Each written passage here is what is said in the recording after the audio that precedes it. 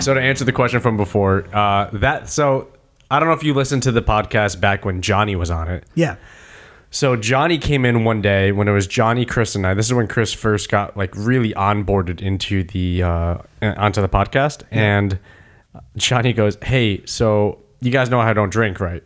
And we were like, "Yeah, you don't really get drunk." And he said, "Well, did get drunk last night, and I was on GarageBand, and I came up with this song. That's amazing. I want you guys to hear it." And he played it. And we just went, yo, that's so sick. He's like, we should use it. And we were like, we should use it. That's and amazing. That's been the theme song of this podcast. Was it like a 3-minute long song? Like No, it was that. Like, it was just that. It was just the intro. That's amazing. That's amazing. Hilarious. Because it works. It works, right? It totally works. And it's so hard writing short music. Like short sounds, like trailer music or sound effects like that. It's so hard to do. Very true. Very true. Real quick, so everybody knows why we're talking about music so much. So Chris is not able to make it today. So Chris gave us his blessings to continue with our guest who's up from New Jersey. Yes. We've talked about him. Well, I've talked about him because I know him very well. I talked about him a couple episodes before. This is one of my best friends from college, B Stav. Hey. Yeah, Stavros is on the show. I'm here. You're here. I know, right? Made it happen. Yeah, finally. And finally you're back like in the area because it's been a while since and not on a Saturday and Sunday. Yeah, exactly. Exactly. Yeah. But we go way back. I think I mentioned about how we used to be in a band together. Freshman year, I was playing guitar in my dorm room, and I was like, I like Killswitch Engage. I think you were playing Killswitch. Yeah, probably. I think you were playing Killswitch, and I walked by and wait, is that kid playing Killswitch Engage? And that happened. Yeah, and then we've been friends ever since. Yeah. And then we moved in for junior year. Yes. Right? Yep. Junior year. That's what I was saying was funny because I was only roommates with you guys for the fall semester of senior year. Because then I let my form go too long with my request for some reason for my right, and that's when all of our roommate situation got fucked up. And you guys was like random people for like just a couple months. Yeah, I remember that. And I was next door. Yeah. Because there was a bunch of music major kids that they had an extra spot. And it was so random. Yeah. Yeah, I remember that shit. Hilarious. I remember that shit. I hardly remember like being in a separate room because it was just like we would always just hang out. Yeah. Or everyone being like opposite rooms. Yeah. And I remember you were just always glued to your fucking MIDI compositions. And that's... That was and then like, because for the music program senior year, we had to, essentially the last semester is like having a job. You would go out and you'd be in the field teaching. Yeah. So that was pretty much, I would have like a normal school I remember that, yeah. Instead of being at school, like actual college classes. But... You know what I listened to? Because remember on the other episode, I was talking about how I drove down to Virginia for the wedding and back. And for some reason, I think, I don't know if it's the nostalgia factor for why it slaps so fucking hard. Forget Paris.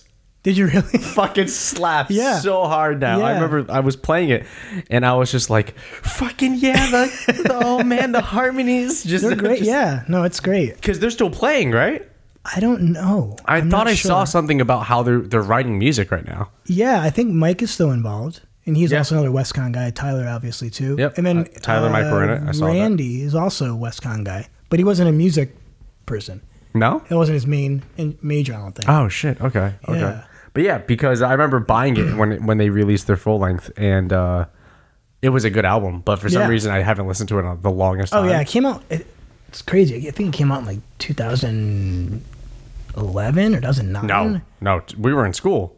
2009, 2008. Yeah, I was going to say. 2008, it probably 2009. came out like senior year around there. It's fucking great, man. It's great. It's great songwriting. It's great. For those who don't know, we went to school with a whole bunch of talented people. Some of those people are in a band called Forget Paris. From your high school, too. Tyler's from my high school. Yeah. But if you go to Apple Music, I'm assuming they're on Spotify as well. Spotify, They do have their full length. When you type in Forget Paris, it's going to pull up the soundtrack. It's not the So ignore that shit. What's his name? Billy Crystal movie, right? Is it Billy Crystal? Yeah. Yeah. What is the album? My Light, My Armor? Yeah. Yeah, My Light, My Armor. So find that shit. Yeah. Really fun album. Really fun album.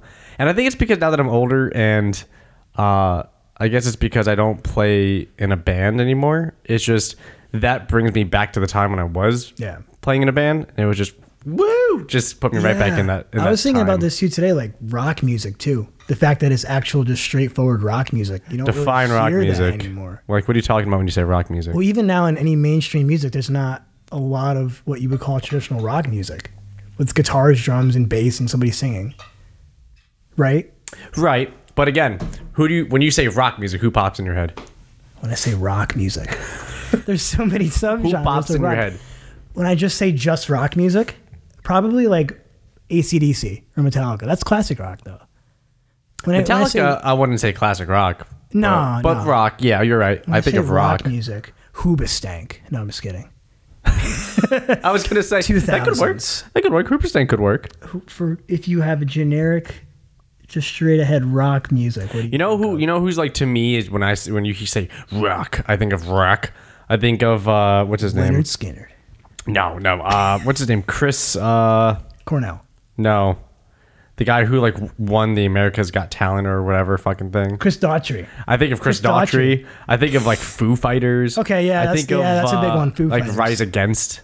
They're punk for sure. They're more punk. I would say Foo Fighters has like the mainstream rock title right now.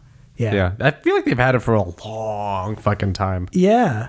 Not a bad thing. Yeah. Right? But yeah. A long time. They're a solid band. Yeah. Dave Grohl's great. He's a great guy. Speaking of music, what have you been listening to? Oh man, that's funny. I was telling people this at a party recently. I'm so boring because I listen to like concert band music now, like wind ensemble music that you would hear like school bands play. Okay. Well, but, I mean, like, really you have to deal with that all the time, I'm assuming. Yeah, except it's on like a 4th, 5th grade level. So it's really it's really fun. But no, I love teaching like the younger groups. What else have I been listening to? Snarky Puppy, you know them? Yep. I know Snarky Puppy. You introduced me to Snarky Puppy. Yeah. Like years ago. They have a new album came out. It's great. Yeah. This guy, Jacob Collier, have you heard of him? He started out as like a YouTube, not like a YouTube sensation, but he did these a cappella covers where it was like, he would sing 6 to 8 to like 12 parts. He's this music genius he's from the UK. And he got picked up by Quincy Jones. Like Quincy Jones found him. And he was like, this dude's a prodigy. Like I have perfect pitch, like where you can find a note without any reference. Right. But he has perfect pitch where it's like, yeah, that note's 27 cents flat. That note's 13 cents sharp. And he'll do that stuff on purpose. He'll be like, oh, I'm singing in like this fixed tuning. And he's insane. He plays like all the instruments except for like horns and all that stuff. Fuck. He's great, Jacob Collier. So he's releasing this thing called Jesse, which is DJESSE. And it's like 4 different albums. It's like 40 tracks. Okay. He does all the writing. I think he does most of the recording like in Logic and stuff. Oh, and he overdubs it. And you see his Logic sessions. He'll post on like a live stream on his YouTube channel. And there's like 154 tracks. And it's ridiculous. And he has like extra RAM and all this stuff. Fuck. It's crazy. So he's really cool. Yeah. Okay. Check him out, Jacob Collier. Cool. Who else? Yeah. Mainly those guys. Snarky Puppy, Jacob Collier, Mute Math. Oh, Mute Math. They're that rock band out of Australia. Right. They're more like electronic now. Right. But their older album's really good. I've been checking them out. I never know how to answer that question. When I was at a bachelor party for the wedding in Western Virginia, I remember I was asked, just, hey, so what have you been listening to recently? And it's just like, I don't know, everything. Yeah. You know, like I've been listening to the same shit. I constantly still put on shit I listened to in high school. I'll just put shit on and be like, oh, this is fun. I like this is one of my favorite albums. Yeah. But there's also stuff where it's weird, right? I feel like everything in right now with the music trend, everything is very, I don't know if it's because of America's Got Talent or like all the singing competitions and shit like that. Yeah. Everything is very like vocally. Everything is just based on the singing part. Oh, I feel. Everything's emphasizing the singing. Yeah. You know? Singing or dancing. If you can't sing your ass off, then it has to be a very dancey thing. Yeah. So I feel like that's what I've been just in the environment of just listening to music. That's what's just starting to filter in my range. Okay. You know what I mean? It's not like I'm just stuck on hardcore where it's just no, I'm listening to Have Heart and nothing else. Like just no, it's I'm still listening to everything. I still put on, Misery Signals or like Have Heart and all that shit. But now that I have streaming stuff because I have Apple Music, it's so cool to just hear random shit. Oh yeah. That the service provides for you. Just, we think you like this. Yeah, and sometimes they do a great job at that too sometimes. I was going to say, sometimes it's way on point and I just, this is dancey. Yeah. Like, this is so cool. Like, and I love the indie acoustic stuff.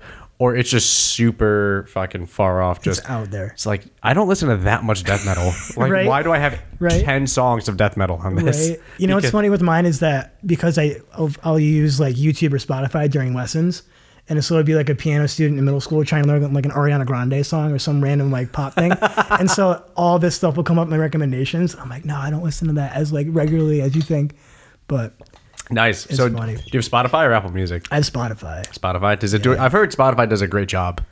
Yeah, curating playlists. the playlists are pretty good. I don't do that much. I don't do like, let me listen to my suggested playlist. I listen to like either full albums pretty consistently or just the same tracks that I keep going back to and stuff. You know what I'm also trying to do? I'm trying to go back to albums that I didn't like the first time.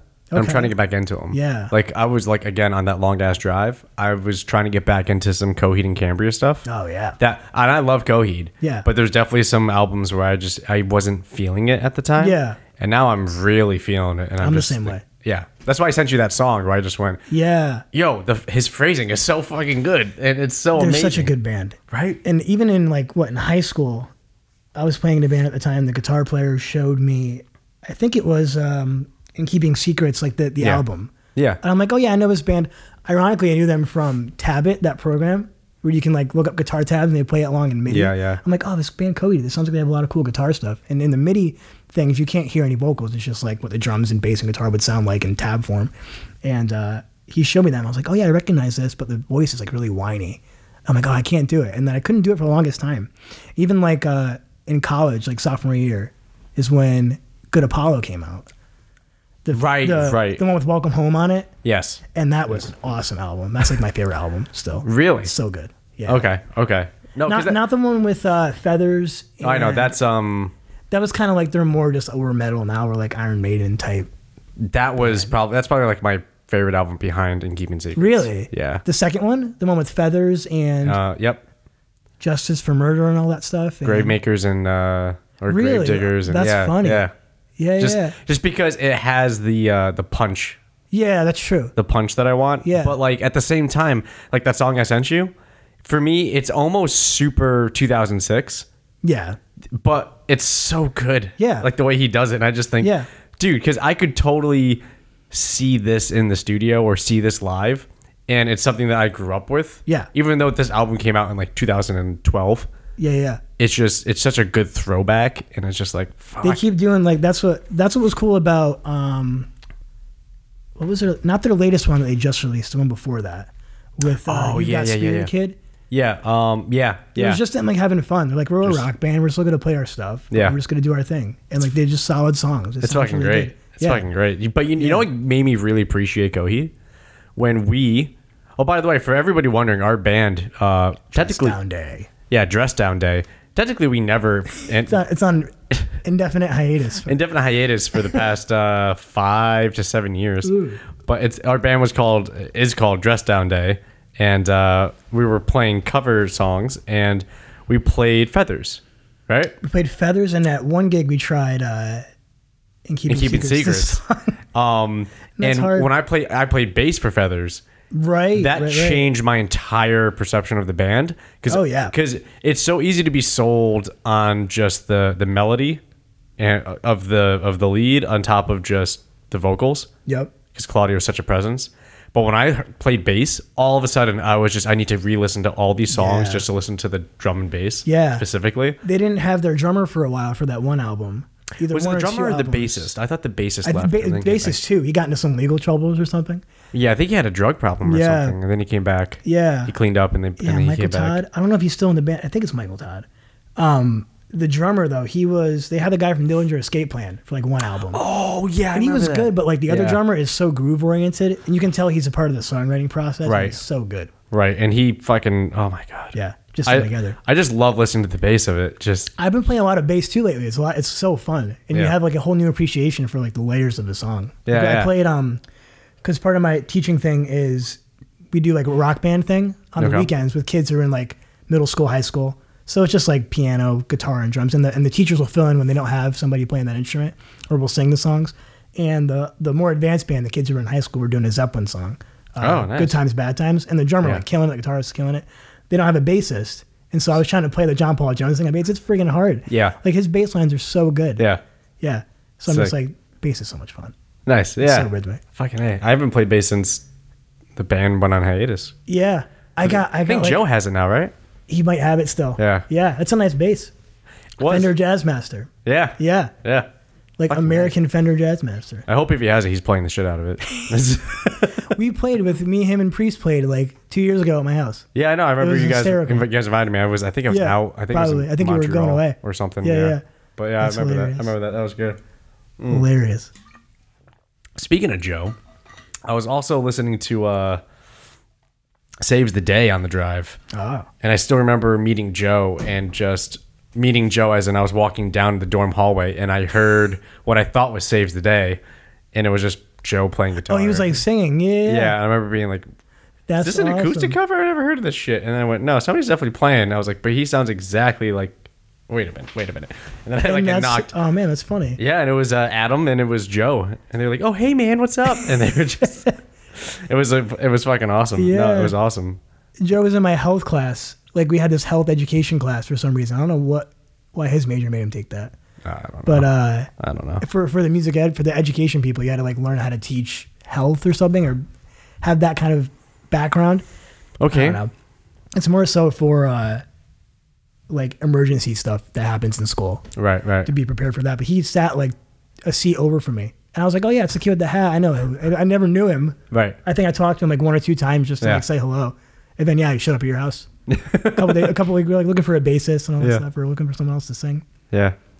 Dude, what do you call it? Speaking of albums that I fell back, I understand now and I love the most recent Killswitch Engage albums. Oh really? The other two? Which I thought were just okay. Yeah. But just okay, whatever. But for some reason, like out of nowhere, I just played them again. Just all right, let's give it a shot, and that like 5th time I played it, it was just boom. That was the trick, and it just Nice. oh man, I love this album. This Yeah. song is so good. It just I don't know what happens, but That's awesome. it just flipped over. Jesse's great too. It's great maybe to maybe it's just like appreciating Jesse over Howard when Howard left. They did a duet recently. He was featured on something. What's Howard doing?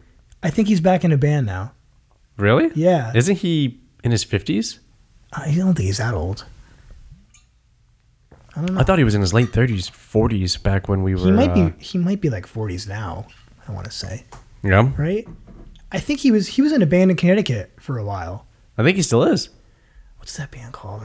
I don't know. That's the problem. I don't fucking know. Yeah, there was so many. Oh man, I forget what they were called. That's why, because like when they wrote When Darkness Falls, that song. Yeah. That was more of like the style he was used to. That was like brutal Yeah. stuff. Yeah, I don't know. Not Blood Has Been Shed. It's one of those just like Yeah. metal Just super names. metal. Yeah. Just the blackest blood or something. Yep. Oh my god. Yeah, but it's funny. Like I haven't listened to a lot of metal lately. I'm getting more not like jazz snob, but I'm getting more just like it needs to have all these cool chord changes and rhythmic stuff going on. But I still appreciate the other like just a straight ahead. Just this is an awesome brutal song, or like it has a good melody to it. I appreciate those aspects of music too. I think it's like I've always made fun of you for being a music major and just like gushing over theory jazz. pretentious, yeah. Being theory pretentious. Yeah. But no, I don't think there's anything really to hold back on. Like, what was I gonna say? You know what? You know, and I think I figured it out because I was jokingly listening to opera.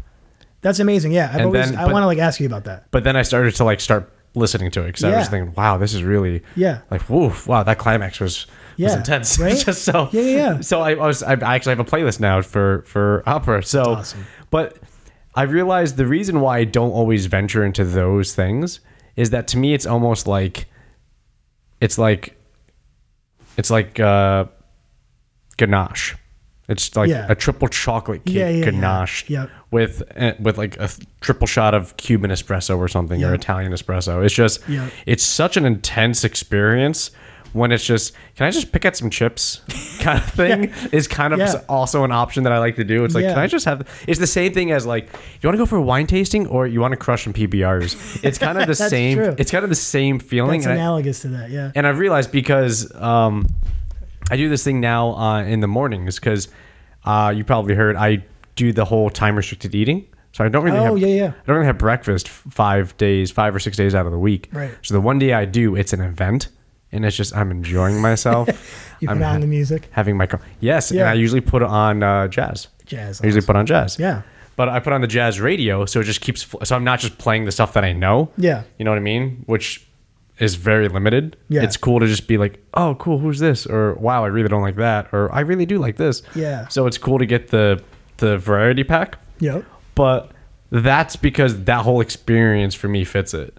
You know what I Yeah. mean? Like, do you You've listen? always been that way with having it go with the setting of where you are for music, which I'm kind of getting Right. more like too. Well, Like, that's it what I was has going to to be ask you. appropriate Are to you this. like, going to the gym playing, Yeah, like just woodwind jazz section ballads, stuff? Yeah. Like, just Yeah. like, here we go, gotta go work out. No, I mean, yeah, it's crazy. I can totally see what you mean. It fascinates me how people come, like, especially who come into. I know, like, only a couple people that are like, I grew up liking rock music, liking blues or whatever, and now I have a really good appreciation for classical music and for jazz Right. without being a musician themselves. You know what I mean? Like, Right. because it's funny because jazz started out historically as like America's art form. It was like the pop music of America before the Beatles and all that stuff. Yeah, there's now- there's the meme about. Did you see the meme that's going around about it? No.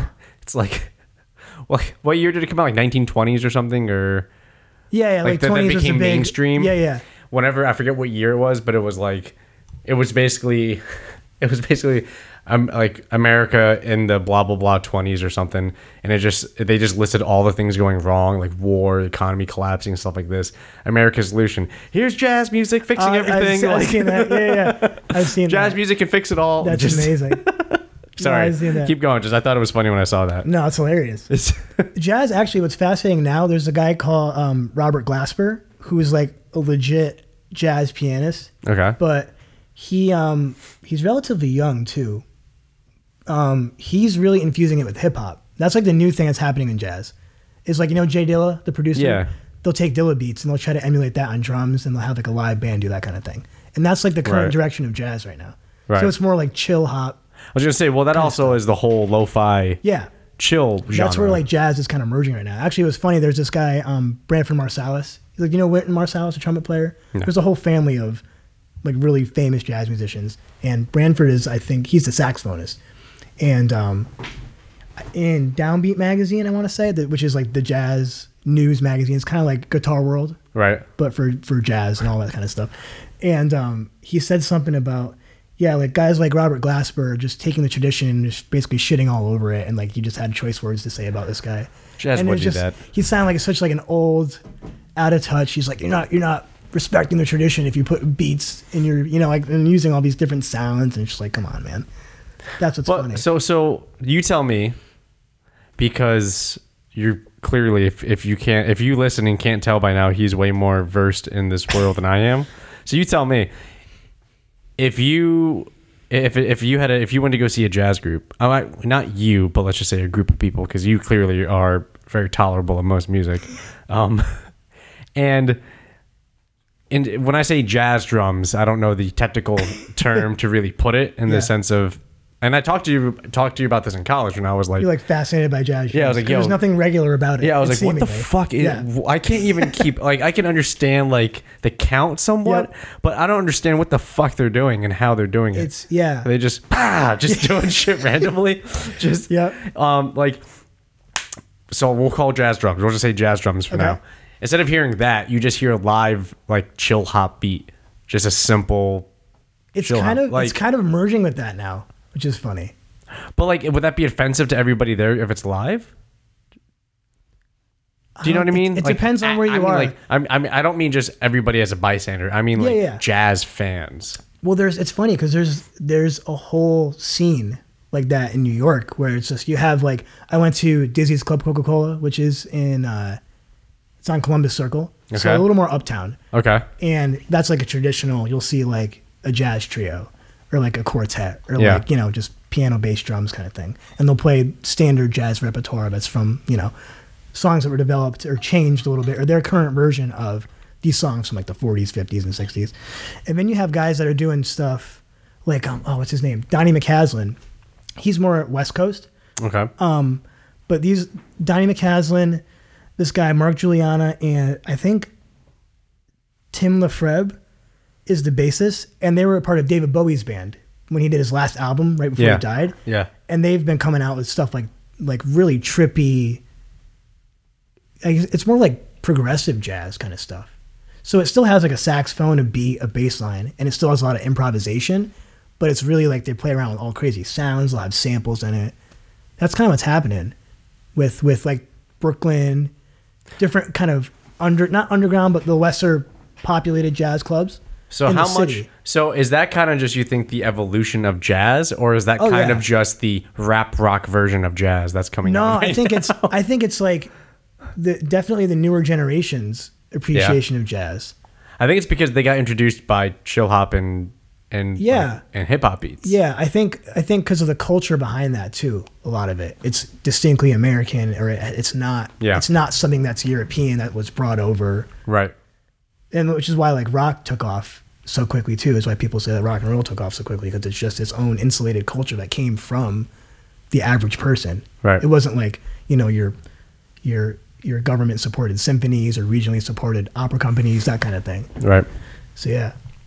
That's what I'm fascinated too, because you always liked classical music in college. You were like, yeah, I listen to Bach. And I'm like, that's awesome. Like I can't. Yeah. It's funny because even in my graduate program now at Rutgers, it's funny. So like there's different kind of majors. There's music theory, which is a big one if you're like an academic. Musicologist, which is like talking about the study of music and culture. Okay. And it can get really, really, really in depth and really specific. That sounds really cool though. Music and culture, because there's maybe not symbiotic, but they are deeply entwined. Yeah, so that's really cool. It can cool. get fascinating. Like one girl's thesis for the whole class was basically just on this one, I think, Peruvian ensemble and what they play and what that means to them and that kind of thing. But it's funny because I took a class. It was awesome. It was called Experimental Music in the Americas. So the guy was from Columbia, the professor, Columbia, the country. And so he brought that experience of Latin American music, as well as he was into like rock, like Frank Zappa and all that stuff too. But it's so funny how much, like even people my age in that program, in that class, they're like rolling their eyes if they heard like rock or Rage Against the Machine and all that stuff. They're like, oh man, this isn't music. And I'm like, are you guys so indoctrinated in that tradition of like, you have to learn an instrument, you have to learn this classical repertoire, you have to learn it from this teacher, that you can't even appreciate other styles. They're so ingrained in that one style. But what forces that? I definitely think it's the way we're taught in college, for sure. You think so? Yeah. And even that's like half my dissertation, ironically enough, which is kind of funny. Oh, that's cool. I'm interested in, which that's is like, cool. because right, you didn't, like many people like you weren't in school band in high school. I was not in school band. There probably wasn't any opportunity for I that. Did choir. Nice. I did I played the violin. You remember that? Yeah. I played violin when I was like fucking middle school. Yeah. So I played violin for 4 years. Yeah. Wow. And then I was in choir for 2 of those years. And then that's when I had guitar class. Okay. And it was like its own separate class that was offered. Yeah, it wasn't like music class. It was like, no, you're in guitar class. Yeah. So everybody got an acoustic guitar. You learned, E at AGBE. Yeah. You learned some chords. Eddie, Dynamite, Goodbye, Eddie. So I teach my students. You want to learn the guitar strings. Yep. Yeah. And then I remember playing Crocodile Rock. Still. Oh, nice. I don't know how to play That's it. pretty hard. But I remember playing. Our teacher taught us. That's amazing. She was like this total. Looking back now, I realized she was such a hippie. She had like long. She was like, well, okay, everybody, like the guitar teacher. Yeah, we're playing Crocodile Rock. That's awesome. So I played That's what got me into. That actually is what got me into playing music. So yeah. I'm not going to sit here and be like, oh, I was introduced into a classical environment and traditional environment. No. I was in just music classes. But yeah. When I played guitar, that's when I realized, because I was trying to figure out songs on the violin. Yeah. And I couldn't figure it out. Yeah. Because it's a violin. So I was in middle school. The learning curve too. Yeah. And I was just like, what the I could barely hold it on my chin. I can't, I even when we had to be certified to be a music teacher in that major in your undergraduate years, you have to take like a semester on each of the instruments. Oh, that's so cool. That's why everyone and even now, like all the teachers I talk to, like, you play piano, guitar, and drums and bass and saxophone. I was like, yeah, I mean, I kind of had to learn all those. Right. But so everyone's like so specialized. But anyways, it's funny because it's like, if you didn't have that opportunity in was it middle school? Middle school. For a guitar class, most of those people that I'm talking about that are kind of within that one style on their instrument, it's because that's all they have. They have like, You go to band, you go to orchestra, you go to choir. Right. You learn this music. That's a good you point. learn That's a like good point. the music that my teacher taught me. This is like the repertoire. Right. We're gonna sing Beethoven. We're gonna play this band piece. Right. And ironically, that's only like even statistically, that's only 10% to 20% of the entire school's population involved in those big ensembles. Right. Even like marching band, I guess a little bit more. Right. But so they're only being taught that way. And then they get to college and it's still a little bit more specialized. It's more of that. It's more of that. It's like you're going to keep learning like your Beethoven, you have to learn Bach on piano, you have your standard kind of stuff. Yeah. And they're only taught that one way. Yeah. And if I didn't have like my opportunities of like, I went to this rock guitar camp when I was in like middle school. If I didn't have like guitar lessons from a private teacher or saxophone lessons on the side, that I wouldn't be as well-rounded as I am. You know what it was that got me for, and so it was weird because I was on the path of that until guitar class. Yeah. Guitar class, I remember I didn't know tabs. So all it was if somebody knew a song, you're like, could you teach me the song? Like, like, how do you play Damn It? Dun, dun, dun, dun, dun, dun, dun, dun. Like, so, and then you learn it and you go, oh, that's how you make sounds. And then it was, this person could play Crazy Train. It's like, no, you can play Crazy Train? Yeah. Just, dun, dun, dun, dun, dun, dun, dun. It's like, how, I still remember sitting at the front steps getting pissed off because like my pinky wouldn't, like, doesn't have the strength or dexterity to like hit the note. Yeah. But I remember sitting there, I didn't know what tabs were until somebody said, oh, you could find tabs online that tell you.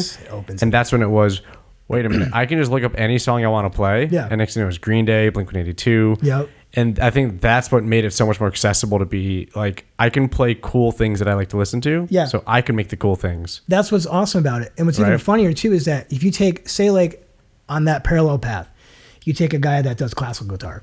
Okay. Right? Like they'll do classical guitar private lessons in middle school, private lessons in high school, maybe play in like a chamber ensemble with other instruments. Because even guitar is not really as involved in the large group ensembles. No, yeah, right, of course. And the classical stuff. And then they get to a college and they get like to graduate level and they have like their master's in guitar performance, a classical guitar performance. They'll probably learn this handful of songs, their techniques, how to do certain things. If you're like, hey man, can you play like, let's play like a blues in E flat. And then we're going to do this and I'll teach you this by ear. They'll be like, what? I don't have the skill set to do that. Which is crazy. I've run into that actual scenario with a pianist who like, she's really good. We had to present something for a class. I'm like, yeah, just play like these 4 chords. It's like a 1, 5, 6, 4 in C. She's like, okay. And it took her like a minute to like figure it out. I'm like, you can play these crazy Mozart concertos and like, so it's so funny. So it's more of a failing, I think, of like just how music develops in schools. Because that's what brought me back to that stuff where it was, I'm on this path of like punk rock and like hardcore and metal and that stuff was really fun and cool. And then that's when it wasn't like tiring, but it wasn't rewarding. Yeah. It wasn't enough sustenance. And that's when you listen to a classical piece and then that's the emotional No, that's for sure. It's like it's like an acid trip. Yeah. Of just like, because you're so used to like this 3-minute little like Snickers bar. Yeah. And then you get like, you get this 5-course meal when you listen to like a good song like that. Like, and like think of anything. Right. And you're just like, oh my God, this is so much. And you're sweeping emotions and you're going through this whole story. Yeah. And then it's done. You're just like, whew. Whoa, that was a lot. Like that's what brought me back into it. That's what was. This is so much more rewarding than just listening to this fucking 3-minute, 30-second. Yeah, they both have their draws for sure. Yeah, but that's why it throws me off that somebody can just live off. I don't think you can live off of either just by itself. I feel like you need to have some. Right. Like, I understand, like, yeah, you love classical music, but like you're telling me you don't dance if T Swift comes on. Like you gotta like at least bounce your head a little bit, right? Like you gotta like like at least be aware of those. Even like some people, they're so entrenched in that one world that they don't even know. Which is like fine. It's some all people taste are just too. fans. Yeah, sure. It's all taste too. But I think it's like not to all ranty, but like rant. This is a podcast. Rant. Right. If you had like every other subject in school, in sciences, for example, you have physics, you have biology, you have chemistry, and you have to take those each year, probably. In high school for music, you don't really have like music appreciation. Oh God, no! You have music theory class, and then you end up like me failing. But even what's so sad is like those things aren't often connected to the outside musical world unless you have a really good teacher. I bless his heart because you know him. Mr. D. I had an amazing teacher. He's a fantastic teacher. I had an amazing teacher. Yes. I was just dumb and I just couldn't pick up on it. That's literally it. It's not that he was a bad teacher by any means. No, you know what I think it was? I was surrounded by people who knew music already. Yeah, it can be intimidating. And not only is it intimidating, but the class just moves on. If 99.9%... It's like another class in school. Yeah. Yeah. You have like your 99.9% of the class gets it. Yeah. They move on. Yeah. And that one person is like, wait. No child left behind. No. Wait, I don't get this at all. Right? Oh, no. And then I'm trying to stay after. I'm asking everybody after class, like, what the fuck is going on? I don't know what the fuck this is. Doing your 4-part writing and all that stuff. Yeah, exactly. It's just like, what the fuck is Mixolydian? Just dude, what the fuck? Right. Like, and then, oh my God, the worst was when he would play fucking like chords and you'd have to like... Oh, like some ear training stuff. Yes. That's hard too. That's intimidating. But I remember just being... And everybody else was just getting it like, oh yeah, there's an E and then there's the C. And it was just like... Sounds major to me. Yeah. Everybody's just like this. I was like, oh, okay. Don't feel bad because even at like in my undergraduate stuff, people had a hard time with that. Oh my God. Fucking... He's an amazing teacher, an amazing person, a great guy. He's retired, I think now. Good for him. Yeah. Good for him. He taught some stuff at WestCon for a little bit too, which was cool. Oh, nice. Yeah, nice. he taught like the how to teach band. Right. Like the instrumental music methods class, it's called. He did such a good job, and it sucks. I got a student teach with him. He was amazing. It sucks that I didn't like pick up. I also blame the fact that for me, it's almost music, math, and software engineering, like coding. For me, they're all basically in the same field. Yeah, they could be. My brain does not like that at all. Yeah. My brain fucking hates it. Yeah. There's that meme that says, like, I'm sure you've seen that. Come on, guys, it's not rocket science. Yeah. And it's like a music, like a chord chart or something like that on a chalkboard. Yeah. And then it goes to the professor, like, lecturing with, like, all this, scientific formulas on the board. He's like, come on, guys, it's not music theory. That goes around all the time. Right. It's like, fuck, dude. Right. Fuck. How do I not understand this? Yeah. Fucking A. I listen to this guy, Robert Duke, now, he's out of University of Texas in Austin. Sorry, keep talking. Oh, sure. He's all about, like, how people learn, even not just in music, but in different disciplines. And he makes this hilarious point where he's like, so if you're joining band and say you're in 4th grade, it's like, all right, first day you have to learn how to put the trumpet together. And then it's like, all right, kids, we're going to make our first sound. You open up to the first page in the book and it's like, rest, and he's like, can you imagine any kid at that age going home to their friends, going home to their parents, being like, man, I can't wait for what band has to offer me this year. It's just like you're making it not about learning music. It's about like that kind of drill thing. Yeah. Which I think is what the same problem that most people have with theory is that it's not connected. It's just like, here, learn this stuff. Learn how it all works, and then it doesn't really get put in context. It definitely gave in that, and taking guitar lessons, which thankfully my parents were willing to pay for, unfortunately didn't help me more other than just try to fix my horrible technique in playing. Yeah. But it was more a matter of it helped me really appreciate and start to understand how what music is. Yeah. You know what I mean? That's what writing music really helped me appreciate. Right. Because you don't really get to appreciate how it's put together until you're like, what do I have to do after this? I've had this idea. What do I do next? Yeah, right. Like I didn't understand how important just a piano was. Yeah. Until I'm so glad I started on that. You're lucky. So glad. I play so much piano now. You're so fucking lucky. Even my dad too. He's like, because he's a drummer. Right. Not really a percussionist where you can play the melodic instruments like the xylophone and marimba and all that stuff. And he wanted to do the same thing. He's like, I wish I did it reverse, like started on piano. Yeah. No, if I learned piano, I feel like it would have been so much. I would have been a completely different musician. Yeah. Completely different music person as I think as a whole. If I did that would have been a different. Yeah. Well, it's funny. We were talking earlier about like my philosophy on music and stuff now. Right. And it's cool because like mainly now it's just about getting kids to enjoy it and getting their own personal connection out of it. It's not like you have to learn this piece in the book and then do the next one and you got to do it really well. Like there's always that element. But shouldn't that be the easy part? Like the kids here because they like music, right? Yeah. Yeah, that should be. Right. But it's ironic. You can be like in any field, you can be qualified to do something, but not really competent at it. No, you can be competent, but you can't be like comprehensive with all your knowledge of it and how to react to certain situations, I guess. So like, it's funny. Like I've had so many more students at this private studio because like for guitar, they'll have like that Mel Bay book, which is like so hard. It's like you're trying to read, first of all, right off the bat. Yo. You're trying to play all this stuff crossing different strings. And then I go to the kids, I'm like, all right, you know how to play a G note, right? They're like, yeah, you know how to play an A. I'm like, do you think you can make a song with just those 2 notes? Do you think that's possible? And they're like, yeah, sure. I'm like, okay, make up a song with those and we'll go back and forth and play. And like, we'll start that way. With they're making up their own music, they're improvising, they're like seeing how it feels and how it sounds. As opposed to just like, I need to read this, I need to play this, I need to drill it through.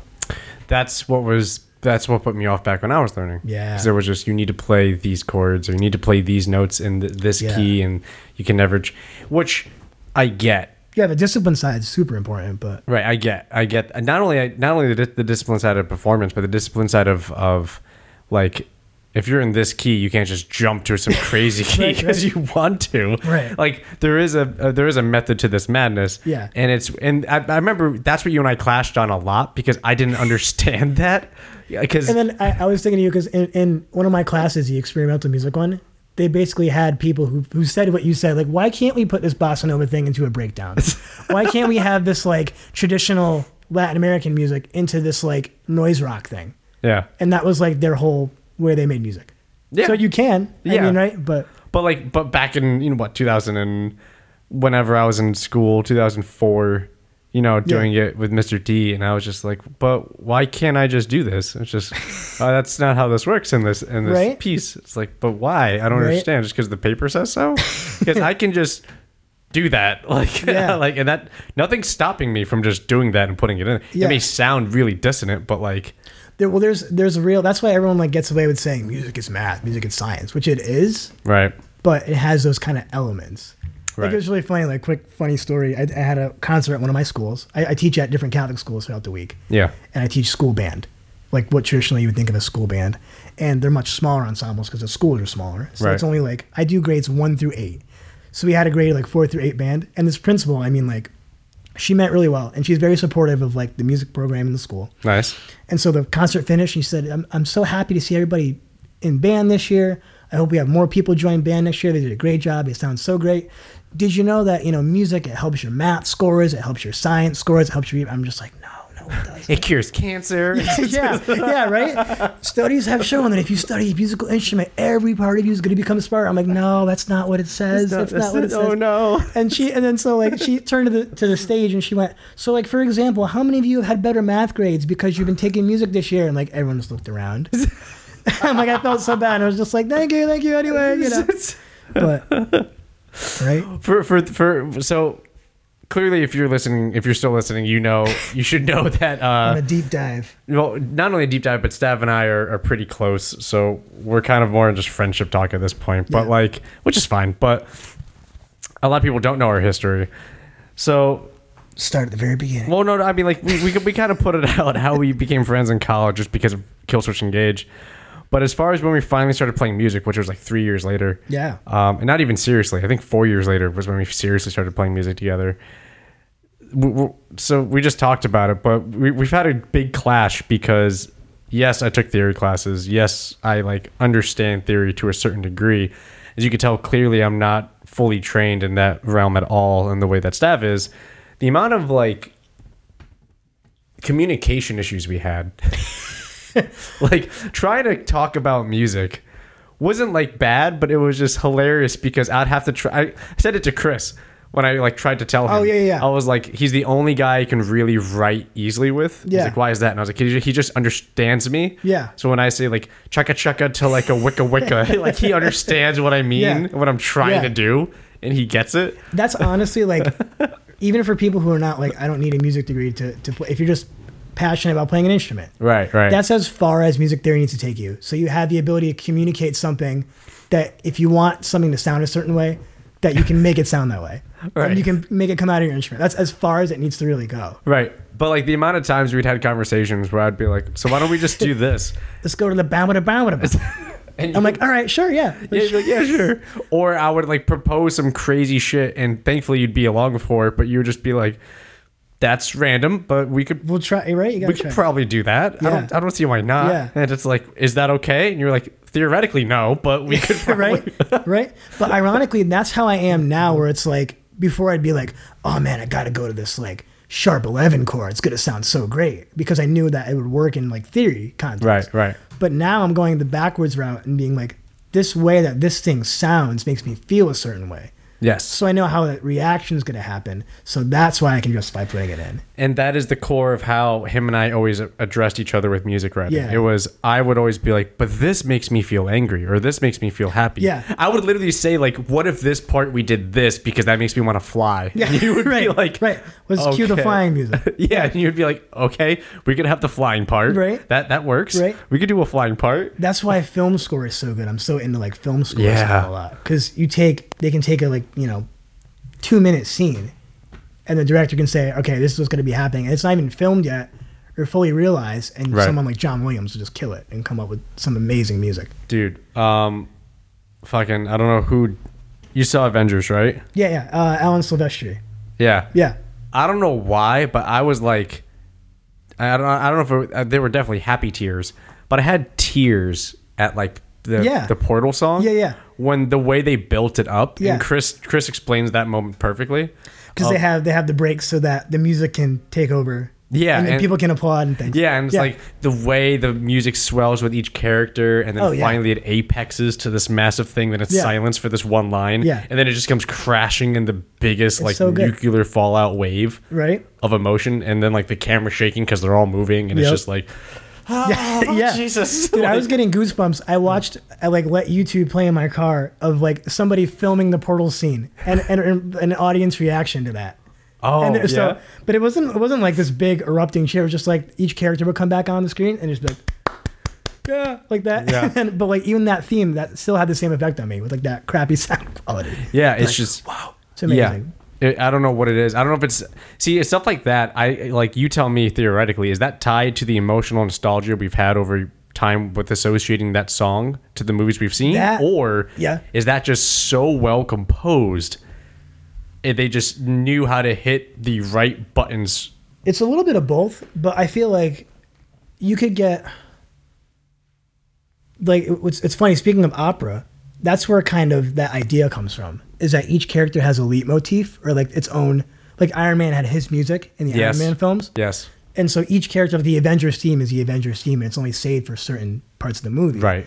Or even like in Star Wars, Rey's theme, or like the certain pieces of the Imperial March or something Princess that will come Leia's by. Leia's Yeah. music is very. So it kind of like cues you in with that connection. But yeah, I mean, like it would be kind of really out of character. They had this like hokey, like banjo playing, like you know what I mean? Like Sherlock Right. Holmes, the movie. Yes. Hans Zimmer did the score to that, and he's great at that stuff too. But like back, like if you talk to me in college, I'd be like Hans Zimmer just does the same build up. Like, Yeah. I'd be like, I think you did say that because I said probably I did. fucking love Hans Zimmer, Yeah. and you were like, And it's then kind of the same thing each time. yeah, but he makes it. He's one of those guys where he can do exactly what's appropriate for the moment and evoke that emotion. He's really good at that. Did we ever talk about Mad Max? No, but I didn't see it. You haven't seen Mad haven't Max seen Fury Mad Road? Max. No. I haven't seen it. I'm How bad have with you- movies. How have you not seen that movie? I have not seen Mad Max. Yeah, I know. I was busy watching all the Avengers. I watch a lot of TV shows. Dude, Not. you need to watch Mad Max for I that know. musical experience. Well, it's hearing you guys talk about it too. Yes, visually it is Yeah. just like basically taking cocaine and throwing it into your eyeballs, but like the music is so like after I saw that movie, when I would play the music while I was driving, I would just start gripping, get so- like my knuckles would start turning white, and I would just start going. I used to drive through Waterbury by putting on one of the songs from that That's movie amazing. and had to navigate through traffic in Waterbury, like trying to not slow down. Right.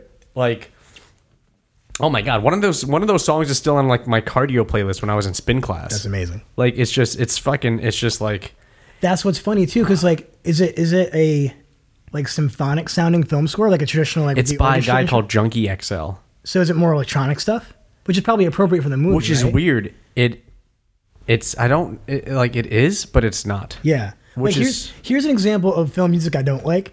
Like the Transformers. Like I forget which one. Not Bumblebee. All of Bumblebee. them? Yeah. All of them? Well, like all I remember from seeing one of the Transformers trailers, it was just like have the sound effect and be like, "Ka, ka, ka, ka, ka, ka, ka."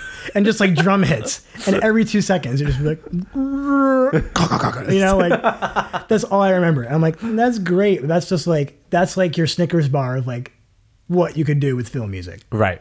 No, you should. I always tell people, if you watch Mad Max Fury Road, it needs to be in a dark room with a big TV in 4K with surround sound or with headphones on, because it's such an... can't watch that in the apartment, probably. You have to blast it up. Do you have... Yeah. Well, fuck them. Do it. Just do it, dude. Like it's... I can't explain like how visceral that movie is. Yeah. Just... That's what makes it probably so I would good, love too. for you to watch it, because I didn't know you'd never seen it. I want to hear your take on the music and how it's applied. Yeah. Because the music ramps it up to the like cocaine part of the the eyeballs. Yeah. Without it, like, yes, there's still cocaine involved, but it's not like thrown directly into your eyeballs. It's not as near of a cocaine experience. Dude, it's fucking insane. That movie, I remember... That's Tom Hardy, right? Tom Hardy and Charlize Theron. The man, yeah. I remember that movie ended, and I remember like I gripped the seat the entire movie, and I finally just let go at the end. I just went, oh my God, it's over. Holy shit, that was intense. Yeah. That was so intense. Yeah. I didn't expect that at all. That was so much. Oh man, you know what's similar with that for me is definitely Lord of the Rings. The music of Lord of the Rings, right? Because you're just like, you're in that world. Yes. And it's like you're riding on a horse. Yes. It sounds like that. Yes. You're there. Yeah. Who did Lord of the Rings? Howard Shore. Oh, Howard Shore. Yes. Yeah, he's fantastic. I love the Hobbit's theme. Yeah. Yeah. Yeah, whatever that fucking thing was. Well, yeah. Speaking of like, if you're asking about, is there like specific things that film composers know to do? I think the common element is they just change key a lot. So they'll have like some theme in one key, and they'll do it like a major third above, or they'll do it like in a different key a little bit. It's plotting too. It's like boom. So it always sounds like it's changing, but it's somewhat familiar. That's a big, like John Williams does that, like the Lord of the Rings soundtrack does that. Ooh. Danny Elfman does that a lot too. Danny Elfman, I didn't appreciate him for the longest time, but he has such good music for his movies. He doesn't do as much though, does he? He's basically just with Tim Burton, I think.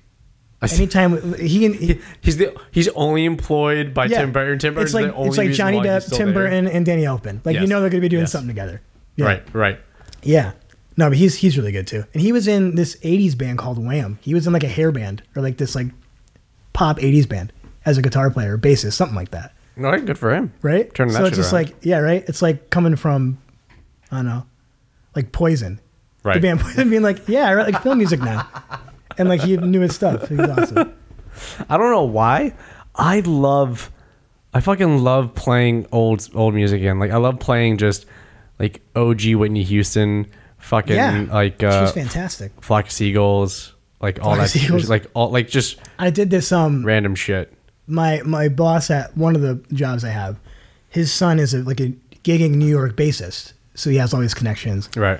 And you know, do you ever see that video of Lady Gaga back in the day before she was Lady Gaga, like Stephanie, whatever? When she was just playing a piano. She was playing like just like rock kind of stuff, like songwriter rock pop stuff. I only saw like bar vids of like her doing like ballads though. Oh, okay. There's one of them. Just I bring it up because there's this place called the Bitter End in New York, which I think is in Brooklyn. And so, long story short, the guy that I know, this bassist, he's part of a kind of like a company that puts on themed concerts at the Bitter End, and it's always like for a benefit for some charity. Oh, nice. And they do a different one either each month or each couple of months. But the one I got to do is called Goonies Never Say Die, songs from 1984. So we played only songs from 1984 or 85. It was awesome. That's sick. Some guy we did Take On Me. We did Aha, Take On Me. I got to play the freaking synth part, like the main melody. But the guy who sang it killed it. It was awesome. So like all the 80s stuff. Yep. Billy Ocean. Yeah. Like that shit. I remember I heard shout out to I think Applebee's because they went their marketing campaign is currently nothing but 80s hits. Yeah. Like 80s and 90s hits. Nostalgia is so big. And they played Billy like Get Into My Car. Get Out of My Dreams and Into My Car. And oh my God. When I saw the commercial at work, I just went, oh my God, I haven't heard that song in maybe 8 years. I need to play it. And then that afternoon I was playing it thanks to streaming services. Yep. It's so, and it starts with the vroom, vroom, vroom, vroom, vroom, vroom, vroom, vroom, vroom, vroom, da, da, da, just the sounds in the 80s. Amazing. So good. It's so good. And it's just, oh my God. Yeah, I didn't appreciate like 80s pop for the longest time. Yeah. Then you try to like write something like that or use the synth sounds. And like, this is all like really masterful, cool stuff. It's The way they blend the sounds together. Oh my god. All the synths. Yeah, I was gonna say like what made it so cheesy? Because it used to be. You had that reference one time in band practice about like the Michael Jackson black and white snare drum. Yeah. That it's like it sounds like someone's hitting a 2x4 mixed with like a snare on it or something, or hand claps. Yeah. Like it's 2x4 and hand claps just mixed together. It's like, yeah, that's pretty much it. Like the drum machine of the time, whatever that sound was, like a Roland 808. That permeated like 80s music everywhere. But like it was cheesy, but now here we are talking about how good it was and how much we enjoy replaying it. Like, is it nostalgia or is it just it really was that good? You know what I mean? Yeah. I don't know.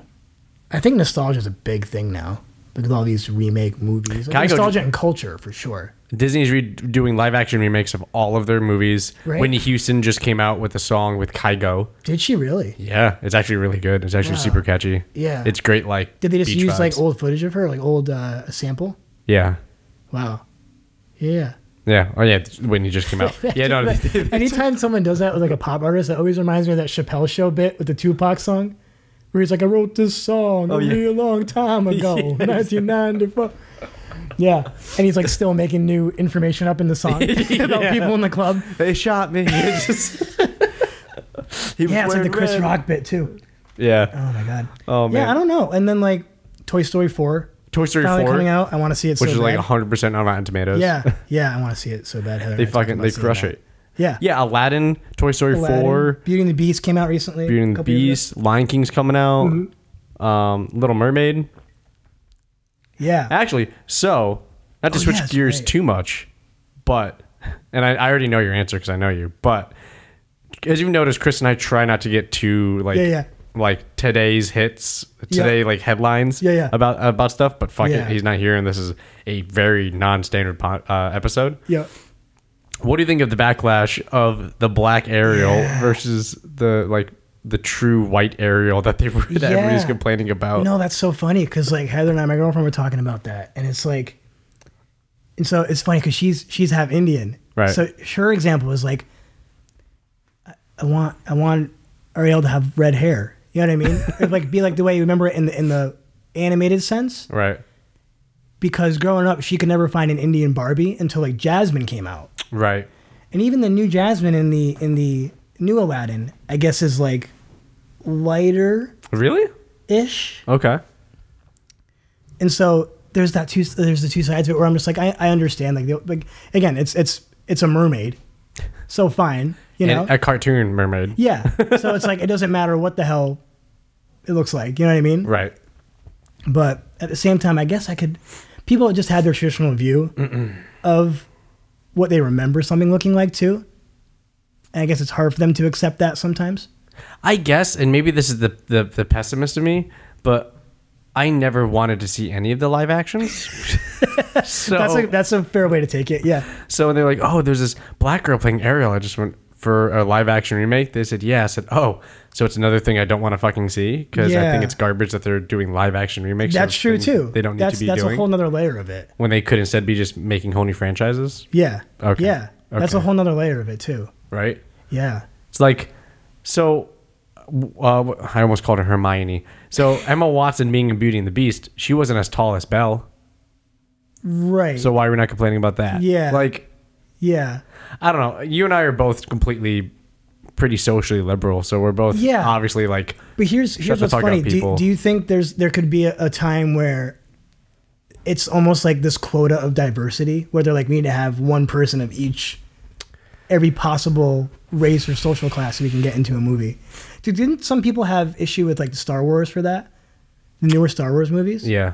Which is interesting. I think they were like even especially female leads in Star Wars. You know, they're like most of the older like people that cherish the older Star Wars movies are like, oh, there's a female. Yeah, but like me being a diehard Star Wars fan, I don't give a fuck. Yeah. I was just like, whatever. Yeah. But like, but I know representation matters. But at the same time, the only people caring. So this is with anything, right? Just how tolerant are you if you're intolerant of intolerable people, it's kind of like, well, how, how inclusive are you to the diversity if you're putting all these white people out? Yeah, right. Right. So like, that's what's funny, and that's what do you think of?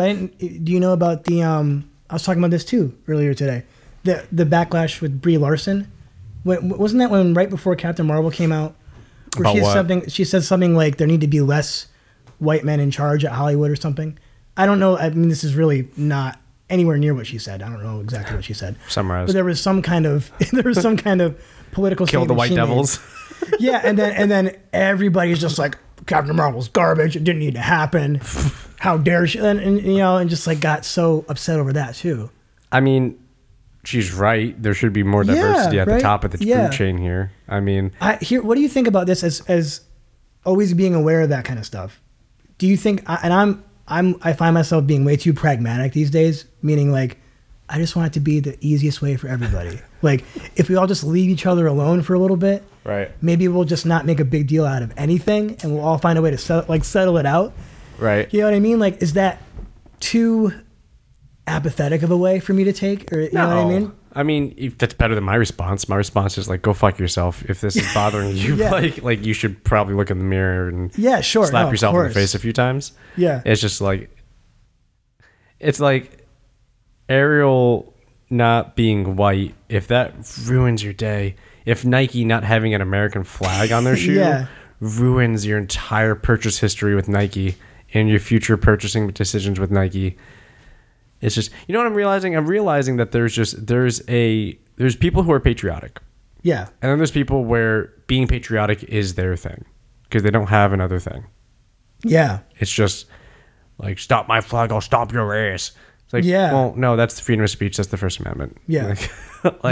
No, that's really a thing that you don't need to assault people for, but I get it. Like somebody posted on Twitter a picture of the person burning a flag in front of the White House or the Pentagon or whatever this week. And the question on top of the picture was, should this person be arrested, yes or no? And everybody said no. A lot of people said caveats, like, it disgusts me when I see this and blah, blah, blah. But no, they're not hurting anybody. This is the First Amendment right. So no, it's just not something that I agree with. Yeah. So thankfully that was a pretty rational thread. Yeah. But there's a lot of just, why don't you burn? If you don't like it, why don't you go burn your house and leave? Like, Right. I saw. It's funny you say that because yesterday was 4th of July. Yeah. Happy Independence Day. Yes, exactly. Ooh, land of the free, but you can't smoke weed or have hookers, and you can't drink until you're 21. And all the airports were taken care of by our revolutionary forefathers. Oh, I saw that. Yeah, that was funny. And you can't. And you can go to war and kill people for money at 18. Yeah. Yeah. Right. Yeah. That's a whole nother issue. Land of the free. Keep going. I saw a guy who, two guys were on separate motorcycles. One guy had a vest that said on the back of it, just, sleeveless leather vest, typical like big biker guy you'd expect kind of thing. Whatever that, I don't know. The image you have in your head. Yeah. The image you have in your head. That you may possibly have in your head.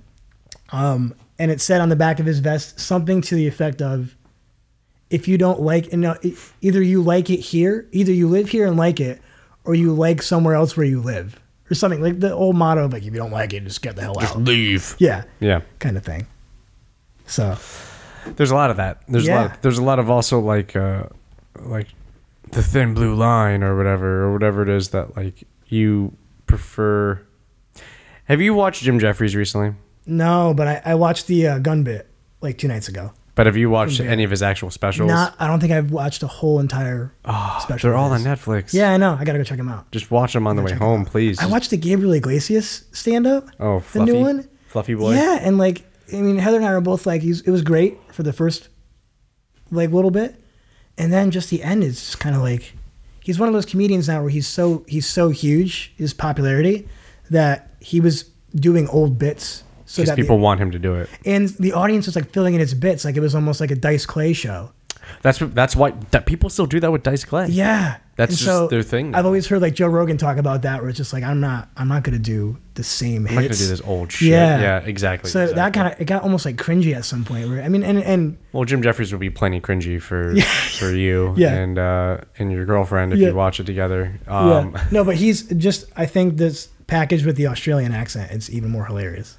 It's just it's He's pretty like he's pretty brutal. pretty brutal. He does a joke about miscarriages. Oh yeah. I don't know. he's Yeah. he's brutal, and Yeah. he always says like That's probably why I've avoided it. You told me that back in college. one of my favorite things he says in one of his specials is so a lot of you are here because you saw my gun bit on YouTube or TV show or something, and you came here hoping for a great political satirical comedy show. Yeah. He was like, clearly that's not what I'm about.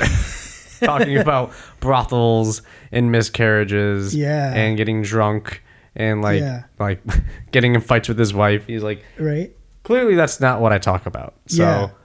welcome. Hope you're having a good time. Yeah. And it's a great expectation setter. But I was gonna say one of the things I like is when he talks about freedom. Yeah. And he has a whole bit about freedom.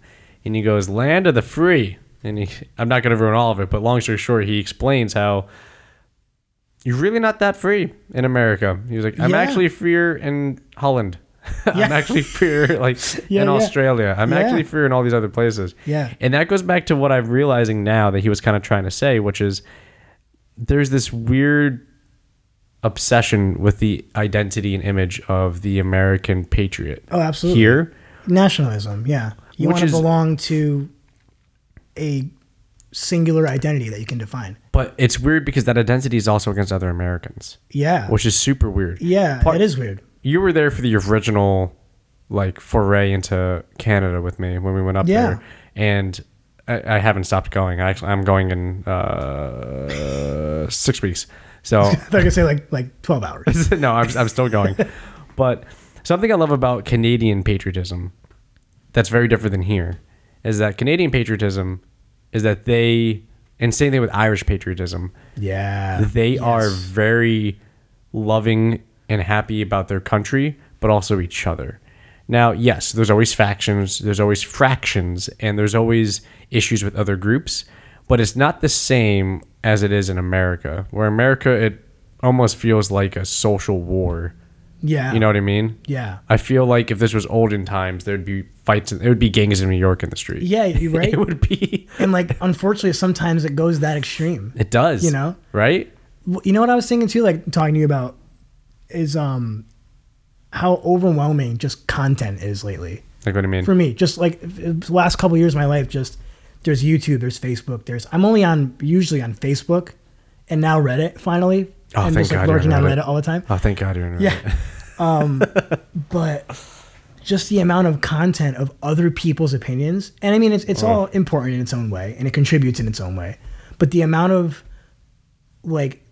things that are not like this, having a conversation, sitting across from a human being, right, and getting all of their viewpoints and talking to them, right. It's more just here's this quick bit on what someone thinks. Here's us reporting on what we think someone said, and how we can spin it that way. And there's such an overwhelming amount of that now, where it's that's probably maybe what's contributing to all that stuff. Possibly. I mean, I'm actually off Facebook at this point. I'm not really I have a profile, but I go on Facebook I think once every 2 months. Yeah. Just to be like, oh right, I have Facebook. I should see what happened. Yeah. And I don't know if you've ever seen Crazy People Facebook subreddit. No. It's just I can only imagine. It's just the crazy shit from Facebook. Yeah, yeah. And it makes me glad I don't go on it that often because I feel like going on it was just a habit that once I broke, it was very easy. Don't get me wrong. I'm all over Instagram. I'm on Twitter all the time. Yeah. I'm on Reddit all the time. Yeah. I sometimes touch Snapchat. Facebook I rarely touch. Mm-hmm. But there's something about Facebook where I think it's just because it has the largest demographic. Yeah, that's true. There's some wild shit that goes down there. Oh yeah, yeah. Just and people not my parents, but people in my family are all not guilty of that, but they can be part of that any time. They're always posting political stuff. Yeah, and it's just what the fuck. Nothing wrong about being political. No, I guess, right? Not but at all. but I feel like we're just conversing with it and we're dealing with it in a different way as opposed to if we were talking about Speaking of, do you know about the Donald? the Donald. The Donald. The In what Donald sense? is a subreddit about Donald Trump. Yeah. Big conservative supporting subreddit community. Yeah. They just got quarantined. Oh. So a subreddit gets quarantined when it violates enough Yeah. rules for the Yep. site that Reddit And they sound like they're quarantines pretty it. strict sometimes. It seems like Uh, they can be. Sub- After hearing your fitness questions. Those are the subreddit. That was the subreddit admins. So that was the admins okay. of that one Gotcha. page. It's not like the moderators. It's not the moderators of Reddit themselves. Right. As a whole, the moderators of Reddit as a whole quarantined the Donald. Wow. And I found this out last night actually, and I was thinking, why the hell did they quarantine it? And I looked it up. Apparently, they were the white nationalism kind of came really affront, and they were talking about like attacking police officers and like killing political people in a political party in Oregon, I think, or something like that. Yeah.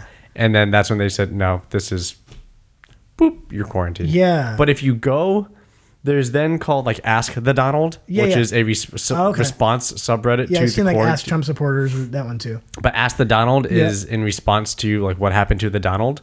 And it says, this is not a drill. Like the subreddit has been quarantined. And all of the comments are all about like the liberal agenda trying to hold us back and blah, blah, blah. And they only want to hear an echo chamber of the leftist ideas. And Antifa is going to come in and like blah, blah, blah and kill us all. We need to be armed and ready and just all this other shit. And it's just, or maybe you look at the fact that somebody in your community posted a picture of saying we need to keep things the way they are with a picture of just a white nuclear family. Yeah. Just 2 kids, a mother and a father. Yeah. And that's the beginning lines of, I guess, called the 14 lines or the 14 words. Have you ever heard that? No. Which is the beginning words of like a Hitler speech, which is we must keep things the same, prevent them from changing, or like the great white power. Yeah. It's just some weird fucking thing. But you trace that to then like the posts of and the comments of just like, oh, you know what would be better if we just took matters in our own hands. Hey, we all have guns here, Yeah, blah, and blah, then blah. You can never tell when people are just talking out their ass. Just trolling. Yeah, right. Thankfully, I use Reddit. I don't know if you've read it on your phone, but Yeah. I use Reddit only for my homepage, which is just like memes Yeah. and like hockey and MMA stuff. Yeah. So it's really just hockey, MMA, memes. That's pretty much all I read. Yeah. But the second I flip to like news or popular, it's like, oh Yeah. God. You're getting a whole, and it just feels bad. You're just like, oh man, yeah. Fuck. Yeah. Fuck, there's a lot going on. Yeah. Fuck. Ugh. Yeah. Ugh. But that's So a it's whole like- that's a whole nother discussion, right? Of But see, would it be better to, like I was saying before, to just be like, let's all just take a step back for a minute and just be like, should we care this much? But obviously, there's always going to be the people that care too much about the wrong things or want their way to be. That's it. Or should we just like and not make a big deal out of things anymore and just be like, okay, what's the best? for Well, all I of want us? you, because I'm going to set something up over there Okay. while you explain it. I want you to explain to me what you think, like the overreaction of people, of the whining Olympics or complaining Olympics or whatever it is that people talk about, of just why is everybody the offended Olympics? Why is everybody so offended? Blah blah blah blah blah. Where do you think that started, and why do you think it gained steam? Because my opinion is it got popular because all of a sudden people realized their voices can be heard to connect to other people that were offended. So they use Twitter or they use Reddit or they do something like that to say, hey, that racist shit that went down, that's pretty fucked. And then everybody else who thought it was racist went, that is pretty fucked. And then it just grows like that. Yeah. Right? But that's just my thought. Yeah. Well, there's this guy I've heard about called Tristan Harris. I think he did ethics research at Google, or he was somehow involved in what's ethical in Google's design as an app and as a platform. And he either had experience in something related to social media, or long story short, his career now is to try to keep people aware of like the ethical use of social media. Meaning that like for Netflix, didn't they only until a couple years ago, they had the autoplay thing now, right? Where you can't, where before you could actually, the show would stop and you would be able to choose your next episode if you wanted to. Well, now like their big currency is just keep your time on the app and stay in front of the screen by having that autoplay feature. Same thing with YouTube. Same thing with, I guess just those two, right? Or other streaming services. But I guess like my conclusion with that is that his conclusion is there's a new thing that I'm trying to think about when I use stuff online called digital currency or the attention economy, where it's like all those apps are designed and they're set up in a way like scrolling apps like Facebook and Instagram to maintain your attention. Like you can scroll forever if you wanted to. You could. Right? You could. And so it's designed to keep your time on the screen. His solution to that was something as simple as in Facebook, and it sounds kind of far-fetched, but it's a really good idea, is like instead of having the like or the angry or the sad react, you have a like, hey, let's plan an event around this conversation so we can meet face to face. Hey, let's plan a dinner around this. Hey, here's a group that is interested in this cause that you can. I feel like that's going to lead to beatings. Yeah, right? Because there's crazy people in real life that you want to take my guns? Why don't we? Right. Here's my address. Why do we need to talk about you taking my guns? Yeah. Like, let's fucking do that shit. So like it sounds good in theory. Yeah, if everybody was altruistic and his was more so with the technical side of it, where he's like, here's how these apps are designed. Don't be with the whole Twitter thing where it's like there's an echo chamber of people who, if you post something, you can instantly get X amount of people to also be angry at it with you. Yes. Which definitely I think is how that comes into being more. Yeah. It's funny because I've been kind of looking at all this stuff. I haven't really jumped into any political debate online really anywhere. I'm just kind of like looking at it from the outside the last couple of years. I've never actively talked into anything. Sorry. So first of all, if people are now hearing a noise in the background, it's because this is the first recording we've done when it's hot. Oh, yeah. And it's very toasty in our studio. Yeah, but it's never been like this hot up here that I've experienced. So I put a fan on in the window. Hopefully none of you hear it. And if you do hear it, ignore it. It's white noise. I was going to say, yeah, it's white noise. I haven't jumped into any political argument online, but I do retweet stuff. If I see something that really speaks to what I believe in, I retweet it. Yeah. But it sucks, right? It sucks because the thing I hate most is the hypocrisy, because it's almost like you don't really believe in it. So a perfect example of this is a guy I actually like. His name is Tim Kennedy. He's an MMA fighter. Okay. He's a former MMA fighter. He's currently Army Special Forces. He's a huge patriot. He's the prototypical, stereotypical image of what you think of a Special Forces patriotic man. Yeah. From the South in America. Like David Goggins, but not from the South. Yeah, right? Yeah. So he posted something where I never, what did he say on Twitter? Like yesterday, he said, I never thought I would see such abhorrent and crazy times where I would see people offended by this flag that I blah, blah, blah, blah, blah, blah, blah, blah, blah, blah, blah. And then he said, like, and then I think he said something about Megan Rapinoe taking a knee that somebody took a picture of and blah, blah, blah. I can't believe she would do blah, blah, blah, blah. Oh, was that the women's soccer? Yeah. Okay, and it's just like, dude, if you're fighting for your country, you know your country has amendments, and the First Amendment is freedom of speech. Yeah. So first of all, relax. You've been in war. You've talked about in interviews watching children get killed and you killing people. You're telling me that's somebody burning the flag or somebody kneeling to the flag is more abhorrent than those things. Stop being hypocritical and like and over exaggerating that experience. Yeah. Number two is same thing. I can't believe someone would kneel to the flag. It's like that's if you actually first of all, you should know this, but that idea came from a Special Forces guy who said we kneel for fallen soldiers. Yeah. It's not disrespectful. It's kind of it's what we would say. It's how I would advise you to handle your stance on the national anthem. And also, again, First Amendment, freedom of speech. Yeah.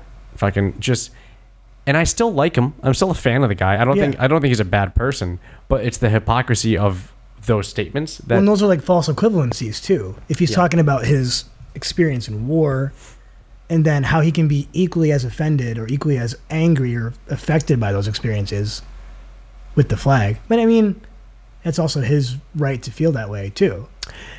Exactly. That's what's crazy about the whole First Amendment. There's nothing wrong in the sense of saying like, dude, I can't, like, you're not allowed to say that. It's just like, I view this as a situation of okay, you have every right to say that, Tim. You said it. you've also said all the other stuff that we have on record. So you're a hypocrite. Yeah. That's what's crazy about Twitter now and the internet is that every little thing that's said is you can go back. And like they do that all the time with politicians and their tweets and things like that. There's a whole subreddit to Trump. Yeah, yeah. Every single thing that goes wrong, they pull up a tweet of his. Oh man. He, yeah.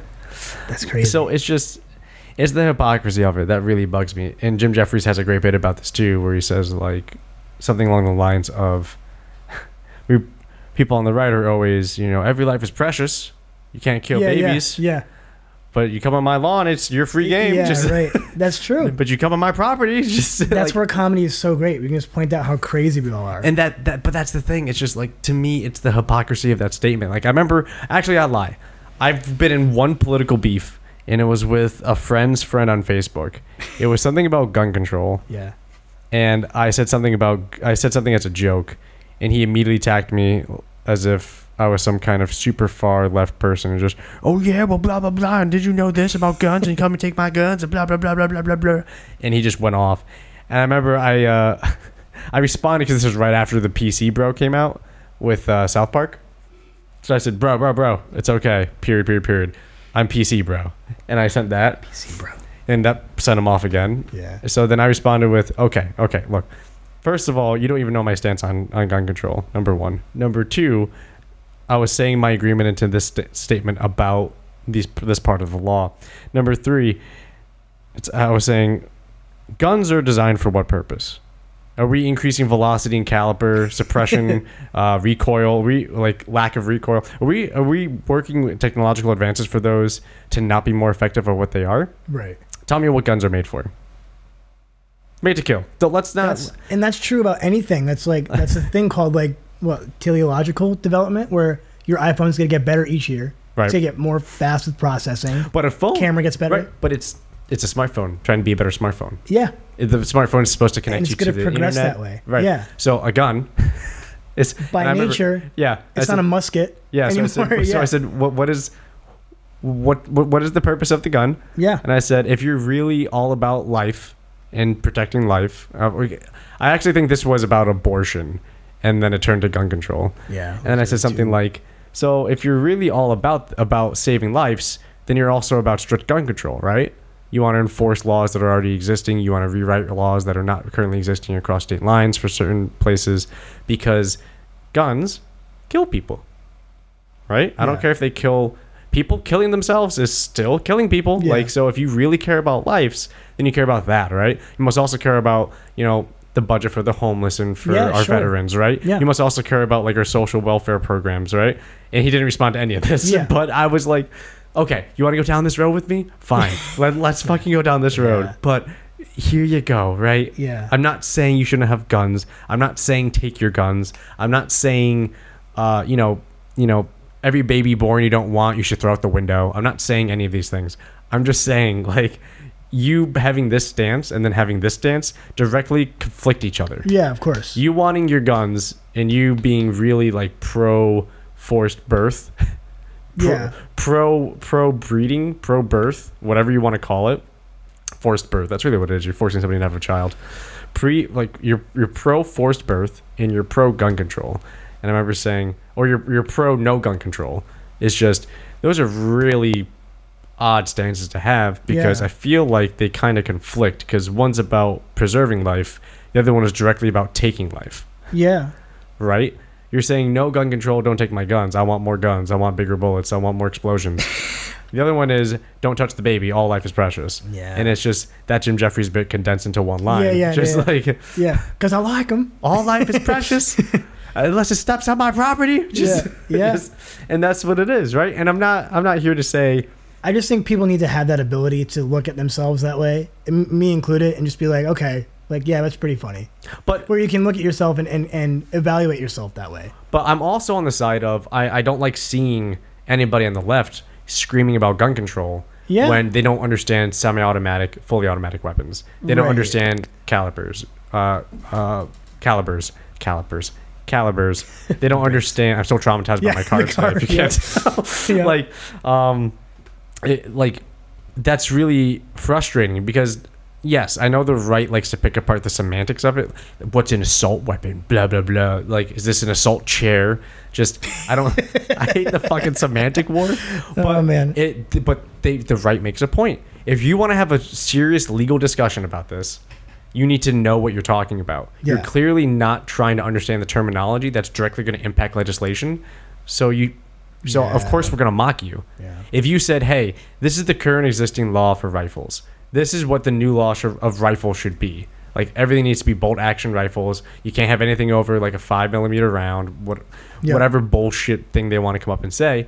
I bet you if they said that, you'd be surprised the amount of people on the right that would say, "Okay, we can." Yeah, sounds right. Yeah. We can discuss this. You ever see that video What about of like Obama doing magazines that? and stuff like that? What's yeah, up? you ever see that video of Obama? I think right before he left office, had a town hall style Q&A. And a guy came in and the guy was like, "Why are you taking away my guns?" Oh, yeah. And he's like, I'm not. I mean, Obama has his flaws elsewhere too. Yeah, but like anybody. But yeah, he was just like, I can't even research he's like, the impacts mentally if I want to. not allowed to because I'm blocked by the NRA funding. And so that's what's pretty funny. So like, situations. it's like, oh yeah, I mean, I want people to be safe who are buying guns. I want that. Yeah. You know what I mean? Yeah, and it's like people like that praise good gun owners. Yeah. You know? Yeah. I remember, it was just, I feel like I was at BJ's and somebody was buying a gun safe, and I feel like he was getting some looks, but at the same time, it's just the reality of, oh, you don't like the guy being responsible with his guns, putting his guns into a safe. Yeah. Right. It's keep it away from they're kids. selling it at BJ's. Yeah, it's right? just Yeah. You're mad at the responsible gun owner. Yeah. No, you should be thankful that there's a responsible gun owner, Yeah, because that we means should they're be able to responsible with their exist guns. with Like that, that's yeah. the point of it. Yeah. It's just You know what? Lately in my life, I've been sympathizing with and kind of integrating. That's definitely a conservative mindset. what's that? Like, you know, all the Jordan Peterson stuff. You've seen Yeah. his stuff. He's all about like personal responsibility. Yeah. So for a long time in my life, I was always just like, I always had a good network and people around me like inspired me to do better, which is always a good thing. But rarely did I have someone like, I mean, I did obviously, but someone like that coming into men as a whole and really just today's population, him saying like, just get your act together, like clean your room, like do these random things. And that's where I can think like philosophically, I definitely identify with conservatives in that, right? Where it's like, yeah, just take care of yourself, like be better. But then they take it too far sometimes. I'm like, whoa, Yeah. you got to be better. You can't do this. You can't do that. You know what's weird? What's weird is that, and if we lose listeners, this will be gonna my be super fault. political. Yeah, Chris, you can totally blame me for this episode and the fallout. I'm just along for the ride. I'm just watching you steer the ship. I'm not going to say I agree with them, but I see why they're saying it in the sense of I'm going to use immigration. Okay. I understand why people want a wall. Sure. I understand why people want to deter immigrants. I'm not saying I'm not approving of migrant camps or any of this shit. No, right. But I'm just saying, I get it. I get it because it's not just America that's like that. Canada's like this too. Yeah. Canada's actually more about this than we are. Yep. Canada is much more in the majority of let's slow down immigration for a bit. Yeah. Let's increase and support our own infrastructure for our own citizens. All this other stuff. Yeah. At least in the last major poll they did, that's what they thought. But I understand people saying, I want to not support this country. I want to support our country. So let's not send aid to them. Let's not go fight this war. Yeah. Let's not go help our allies here. Let's not let immigrants come in when we have people who need jobs. Right. The problem with that stance is that people who are with negative intent because they're xenophobic or racist fall Yeah. into that camp as well, And then they start talking for a lot of people. and it poisons the water. Yeah. Yeah. Who may not necessarily believe that way Right. from the get-go. And then you have somebody who's representing you saying those things, but saying them very blanket statement. Yeah, like Yeah. I'm not saying I agree with the statement of like, oh, throw kids in camps. I'm not saying that, but I understand the fuel of where that comes from for not the kids in camps part, but the wall. Yeah. I 100% understand the wall. People are afraid of the change of what's going to happen. Sure. Not in the sense of, oh no, there's brown people, but in the sense of, wait a minute, we already can't support the current infrastructure in my city. Yes. What are you talking about bringing in like a couple hundred to thousands of more people into my city or my town when we don't have the proper support structure to help the people already here? I get that. I get that conservative side. I want because fiscally, I'm kind of in that realm of of conservatives anyway, so I get it. I don't agree with it, but I get it. Do you know what I mean? Yeah. So sure. it's weird because I could see a lot of the shit they're doing. Totally, I could totally understand the good intent side of what they're saying. Yeah. But the fallout is just all the poisoned water that you see. Of Yeah. That's It gets taken too far. It gets taken with not any substance. right. In the argument. There's no I forget the word I'm looking for. Yeah, just like substance or nuance. Nuance to what Yeah. we're saying. Yeah. You know? I was thinking about the other day, it's like very few people, maybe, I'm just guessing, put themselves in a situation. If I was running a country, if I had that power or I had to make these decisions, what would I do? Ugh. They don't think those things first. Ugh. Yeah. You know, like, I mean, yeah, it's overwhelming to think That's a about. horrible thought. But if you had to start from scratch, like build some kind of somewhat democratic system or anything like that, what would you do if left in the same situation? So it's like it obviously becomes a much harder and messier thing to figure out. I think everybody gets sent a care package Yeah. of survival rations and guns. And then I say, you have 48 Fend for hours. yourself. Whoever survives Oh, the next pure 48 Darwin. hours Yeah. will start the next world. No, I'm joking. I think, you want to know what I would honestly do? Yeah. The one thing I would do that I think a lot of states would be pissed off at and a lot of people would not agree with, the common goal for the good of many and the good of all needs to be the priority. Yeah, sure. And I feel like right now it's all based on who can play the money game best to get to that point. Yeah. But I always look at something like, and people are going to laugh at this, but I look at something like Star Trek, which is kind of like a utopian society in the sense that they still have crime, they still have economy issues, but they are not split off and against each other. They are working towards a common goal. Yeah. That common goal That's is just what space exploration. Ideal democracy. Right. The probably gonna be. ideal part would be we have a unified system for everybody to be able to learn. Everybody has the opportunity for education. Everybody has That's the where the opportunity. big part. I think that's where it comes from. 'Cause Being in education, you get to see how much that can poison. You hear this a lot, and I didn't understand it until I got older, but we're not dealt the same cards. Right. And imagine if you gave everybody the same cards, Yeah. especially in relation to education, Yeah. where you have these people who are afraid of change because there's no way that they have an opportunity to adjust. Yeah. What if I just said, no, you can take the time you take 5 years, Yeah. get the degree, Yeah. you'll be okay. It's going to be free. Just fucking do that. Yep. Next thing you know, you're contributing to society. Yeah. I could talk about that for 3 hours. Just like education. Right? But like the Yeah. education aspect is a huge aspect. Because kids start from far behind and they're doing the best that they can. imagine with- if everybody had healthy nutrition and education Yeah. for free. Like a healthy family life. But imagine Right. that. Yeah. Imagine that. Well, Imagine you if, see that in like Finland and certain countries. Obviously, their population is so much less diverse yeah. and so small. so small. But then we ironically compete with them in education, being like we have to be like Finland. We have to like beat them on their scores. Think about a world like, okay, cool. I have a system set up where we have a huge subsidy, not only a subsidy, but we actually federally pay farmers Yeah, because we want food, good food, healthy food that's at a reasonable cost to come in. to be not even cost, to be free. Yeah, We sure. want it to be free. We want everybody to have the right nutrition. Mm-hmm. So everything is free for that kind. You can still go buy Cocoa Puffs, but that didn't come from the farmer's area. Right, yeah. So therefore, it's not free in the grocery store. Or you can go to the side of the grocery store that's the federally funded healthy side, and you can just get that, and then it's I think we're free. seeing that in small pockets, and I think the states or the people who decide to do that, where you'll see a lot of the development and change happen. And that would be step one. Yeah. So now you have nobody hungry and everybody with proper food and nutrition. Yeah. Number two, free education. So then Yeah. you have a system for teachers. You have a system for a whole educational Yeah. like tree for everybody to go Standardized test through. is like the biggest one, obviously, with people. Yeah. With where kids, and it's sad. I know real life scenarios where in my doctorate program, and these are just music teachers, not just music teachers, but they're music teachers. So they're not, obviously, unfortunately, music is not always the same priority as other academics, especially nowadays. Right. And they'll come in. So for people who don't, because I didn't appreciate it because I've been out of school for so long. Right. When you're on the other side of it as a teacher, you get to see all the crazy stuff that your teachers had to put up with. And it really makes me appreciate it. And imagine if we were able to pay teachers so we could have Yeah. one teacher for every 10 to 15 students, and that's Right. all they had for a class. And there wasn't so much turnover. And then and it's they're not getting, like 27 kids per class. Yeah. Nope, everybody. there's going to be, we're going to double the teachers in every location, and the class is going to be split in half. So every teacher has a dedicated group. And so that takes federal support. And what's sad about that is that, Newark in New Jersey is obviously like demographically, or it's not, I'm not exactly sure about all this, but the crime is pretty high. Sometimes they're struggling with, like graduation rates or things like that. Right. The surrounding towns from Newark, I knew a teacher from East Orange, which is a pretty, I guess you can say, impoverished area.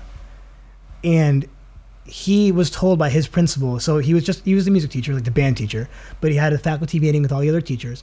And so they judge teachers obviously based on how well the kids do on standardized tests. And it's usually like, depending on the state, it's a number system, like 1 through 5. And the principal flat out said at the beginning of the year, the most you guys are going to get here is a 2, because our students already perform at such a poor level. If you bust your ass, and even if you make it the best situation, you're an outstanding teacher, the most I can give you is a 2. And so that doesn't help you progress as a teacher. It doesn't help you become motivated to like do the best you can to teach to this test that you don't even care about. So that whole system. And then it was with the Obama thing during his time too, was race to the top. So the kids who already have the most opportunity are getting the most federal funding. Therefore, they have the most resources for their school to learn. They don't have the stresses of, getting their recess taken away because they have to have more time for test prep and all these crazy things that average kids in 2019 are having to deal with all over the country. No, I would say fuck that shit. Yeah. And revamp all that shit. Yeah. But also, like, everything I've thought about, I mean, I don't know the logistics of how that plan would actually play out. Also break up privatized prisons. I would also break up some of those military contracts. I would be like, it's just... What impacts the individual, how they're feeling in that moment. Yeah. Are they tired? Are they angry? Are they motivated? Are they hungry? Are they stressed? Are they depressed? Like, and then what causes that? And you trace the root cause of all this. It usually comes down to shitty circumstances for one person affecting somebody else. Yep. Or shitty choices made by that one person. Yeah. Right? Oh, I ate a Big Mac instead of a salad. I don't know. Or I'm addicted to cigarettes. Yeah. And I can't quit. Or I could only afford the $1 meal for my family for like these 3 days. Right. Yeah. Don't get me wrong. There could totally be there's always going to be the opposites, right? There's always going to be a yin to the yang. Yeah. So if you have people well off, you're always going to have people in shit situations. Yeah. The idea is to mitigate the shit situations as much as possible. And if that means capping off the top part, it's like, oh, you only get 1 yacht. You don't get 2. Yeah, that's what... I mean, you see that, like those great memes with, is it the Orange County Choppers guys? The son and the father fighting, then the guy who throws the chair, and everyone just does their script with them. Yeah. One of them was like, we need to help people. I think it was like the son. I saw it today. We need to help people overseas, out of our countries. And then the other guy goes, we need to help people here. And then he's like, but other people are poor outside of our country too. And the other guy is like, well, other people are poor in our country here. He goes, that's called socialism or something like that. And that's how it concluded. And he's like, no, we need to help the people here. It's just like, it's so true, where it's like the same argument you were talking about, just trying to take care of people who are here the best that you can. And it goes back to just the political Facebook shit I got in a fight over 7 years ago, where it was just... It's still affecting you today. Yeah, right? I'm so traumatized. Where it's just saying, hey, dude, so if you think this, then you should be thinking this. Because if you think the other way, you're clashing against your own policy, nothing gets done. Yeah. Nothing is done. I think the reality of anything like that, any issue, is that's the more I'm learning too, is that it's so messy that the only way to come out of it better collectively is to have everybody kind of heard out in a productive sense. Right. Not just people screaming at each other and being violent towards each other, but have everybody kind of be heard out, and we need to make the problem solved the best way we can for everybody. Yeah, I think we've hit an apex as a country at this point, where it's a matter of the oppressed and the minority are tired of being the oppressed and the minority. Yeah. And the majority are kind of surprised by that. Yeah, right. Just, what do you mean you're just upset? Unaware of that? What do you mean you're not represented in culture? It's just like shit like that. Yeah. That's what the Ariel thing is. Yeah. The Ariel thing is, it's not. You can understand. I can understand why the white people are saying, no, she's white. Yeah. Because they're not wrong. The original character is white. So it's a you want to have it, like, right? You know, she also is half a fish, but But like, I get it. I get it. Sure. But I also get that people who are happy about this is because they're finally being represented in something. Yeah. And they feel good to see it. Yep. And the other group doesn't see that. They just say like, wow, she's a fish and she's white. Yeah. Well, no, it's a pendulum thing too, because like you said, those minority groups for so long have been not able to be represented in that way. So then it's going to feel for a while like there's a dense population that's going to get represented, and they're going to finally get what they deserve.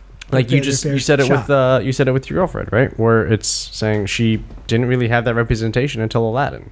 Yeah. You know what I mean? Yeah. And then if people started marching in about like, you know, people would be upset about that too. You know what I mean? You can take it you can take it anywhere. Yeah. Right. You take it anywhere. That's right.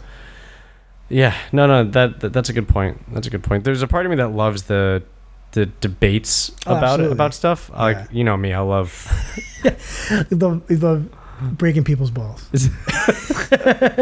I love the conflict. Yeah, right. I love to see how the conflict falls out, but at the same time, it's hard to, because sometimes the conflict is just so dumb. Yeah. It's just so dumb. It's just so Trump, right? Like, something about the Trump stuff that really is hypocritical, that bugs me, is the church's backing. That yeah. So it's just, okay, cool, whatever. You're religious and you're happy Trump's the president. There's nothing wrong with that. That's fine. The thing that's not fine is that if you claim that you're, let's just say, Christian, right? Let's say you're Christian or evangelical, whatever. If you apply your belief and your joy about Donald Trump representing white Christianity, it's kind of just, he doesn't really hold up to your standards. Right. It's just, so he paid off porn stars. He allegedly raped over like 15 women. Yeah, he's been married 3 times. Yeah, I think. Yeah. So it's just, like that. There's nothing wrong with being religious and being a fan of Trump, but don't say he's a representative of Christianity or the apex of like, finally we have somebody who can speak to us. Yeah, it's just, no, that's not a good example of I don't know. What do I know, right? Right, I know. What do I know? I'm not people. I'm not that religious, right? So what do I know? Yeah. But that's just, it goes back to the hypocritical part where I just get so blown up about the hypocrisy of people. Yeah. Where I just think, like, come on. Well, I think if we were all a little bit more honest, and it could at least, and even with like a sense of humor, we could examine ourselves. Right. That's something I've always felt like I'm okay with. I'm always okay making fun of myself, because it's just like, how am I any different than that person who I may not believe the same things as them? How am I any different than them? Right. I've always saw myself that way, or tried to, because like I know so many different types of people, and I'm sure you do. Yeah. And you know, so if you get that experience of, I'm really no different. I may believe different things than this person, but I'm really no different than that person. Right. If I was brought up in their shoes and their circumstances, I'd probably turn out the same way. So here's a really cool topic that I never brought up with Chris, because it's just... Sorry, Chris. No, it's fine. So there's a big thing where I've been thinking about, and that is women's sports. Women's sports, like in general? Women's sports, okay. In general. Hockey, soccer, basketball, stuff like that. So the big thing in the hockey world is that there used to be 2 hockey federations, right? The NWHL, the National Women's Hockey League, and the CWHL, the Canadian Women's Hockey League. And they did not like each other because they are competing women's leagues. Okay. Right? There's only so much fanfare. There's only so many players that could play. Yeah. So the CWHL didn't pay players. So the NWHL did. So the NWHL came around. Everybody flocked to them. Yeah. NWHL had some financial problems. Turns out the CWHL had bigger financial problems, and they folded. And couldn't play their players. Not only that, they folded. So there's only one league now, the NWHL. Yeah. The problem with this is that the NWHL, not specifically them, but women's hockey was promised by the commissioner of the NHL. We would love to undertake women's hockey like the NBA did with the WNBA. Okay. Just fold it into our brand. We get to grow the game. These women have a place to play. You know, fans get to come watch. It would be fantastic. Yeah. It still hasn't happened yet, and nobody knows why. And that's brought up the discussion of, quote unquote, women's sports are not entertaining. Oh, jeez. Right? Yeah. But then you have, right now, the international sensation of Alex Morgan sipping tea after they beat England in the Women's World Cup, and everybody blew a fucking gasket because she's I didn't see that. Yeah, so the women's national team, is kicking ass. Yeah, they're in the finals, right? Yeah, they're in the finals. Game? I think they're fighting the Netherlands, facing Netherlands for the championship. It gets huge. I think it's because it's the patriotism, the nationalism. It's the you can't escape that in the World Cup. They're our country, and so everybody's behind them. But when this is over, these girls go back to their private clubs, and go back to playing, not sold out stadiums and not sold out arenas. So a part of me, because this discussion is not only on its way, but it's already beginning to happen, is talking about the viability of women's sports existing in a world with men's sports. Because in a world where you say women are the same as men, they're equal, and then saying, well, they are, but they can't play in the same league with men because the men are bigger, they're faster, they're stronger because they have testosterone and they have different muscle. They have different bone structures. Yeah, sure.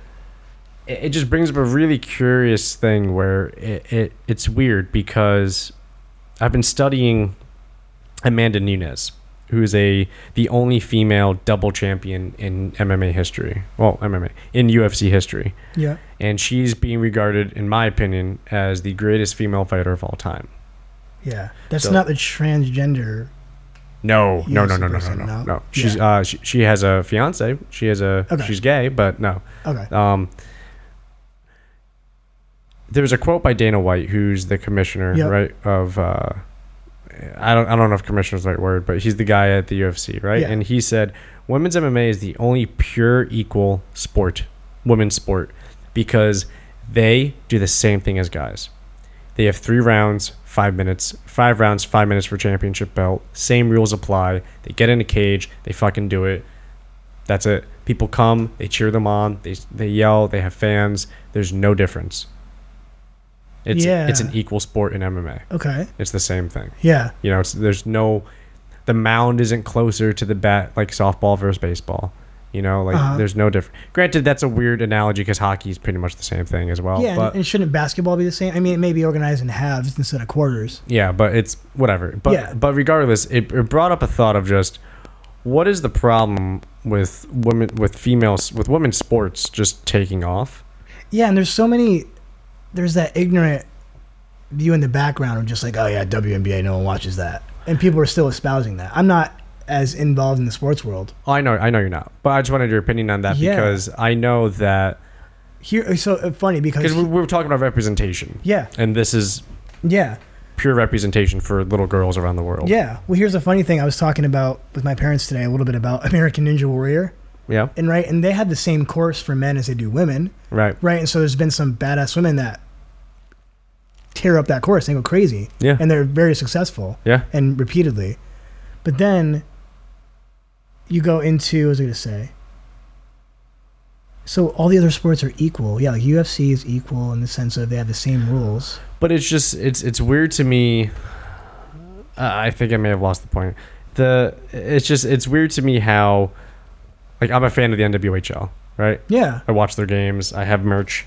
That's how most like real fans should be. They just like the game. I've been to sport, games, right? Yeah. But the big complaint that I hear from people, almost mainly guys, is just that it's not the same sport. It's not as fast. It's not as entertaining. Which, if that's your opinion, that's a valid opinion. That is true. They're probably not as fast as a guy. Yeah. Because guys are different, right? Yeah. Like physically, they have different chemistry, different bone structures. Yeah. They have different abilities because of that. But going back to what you said, I'm in the camp of, well, if you're a fan of the sport, you're a fan of the sport. Yeah. I think here's the exception that blows this out of the water somewhat that you can use is the UConn women's basketball team.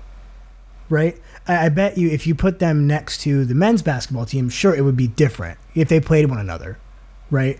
I'm sure. I mean, maybe I'm not trying to be ignorant, but like I'm sure that it would probably be a pretty fair game in most aspects, but they've kind of set the standard for that particular area of women's sports. That's a lot. The women's hockey team is better. The women's hockey team is actually the men's hockey team is actually pretty good. It's pretty stacked, but they usually don't get gold.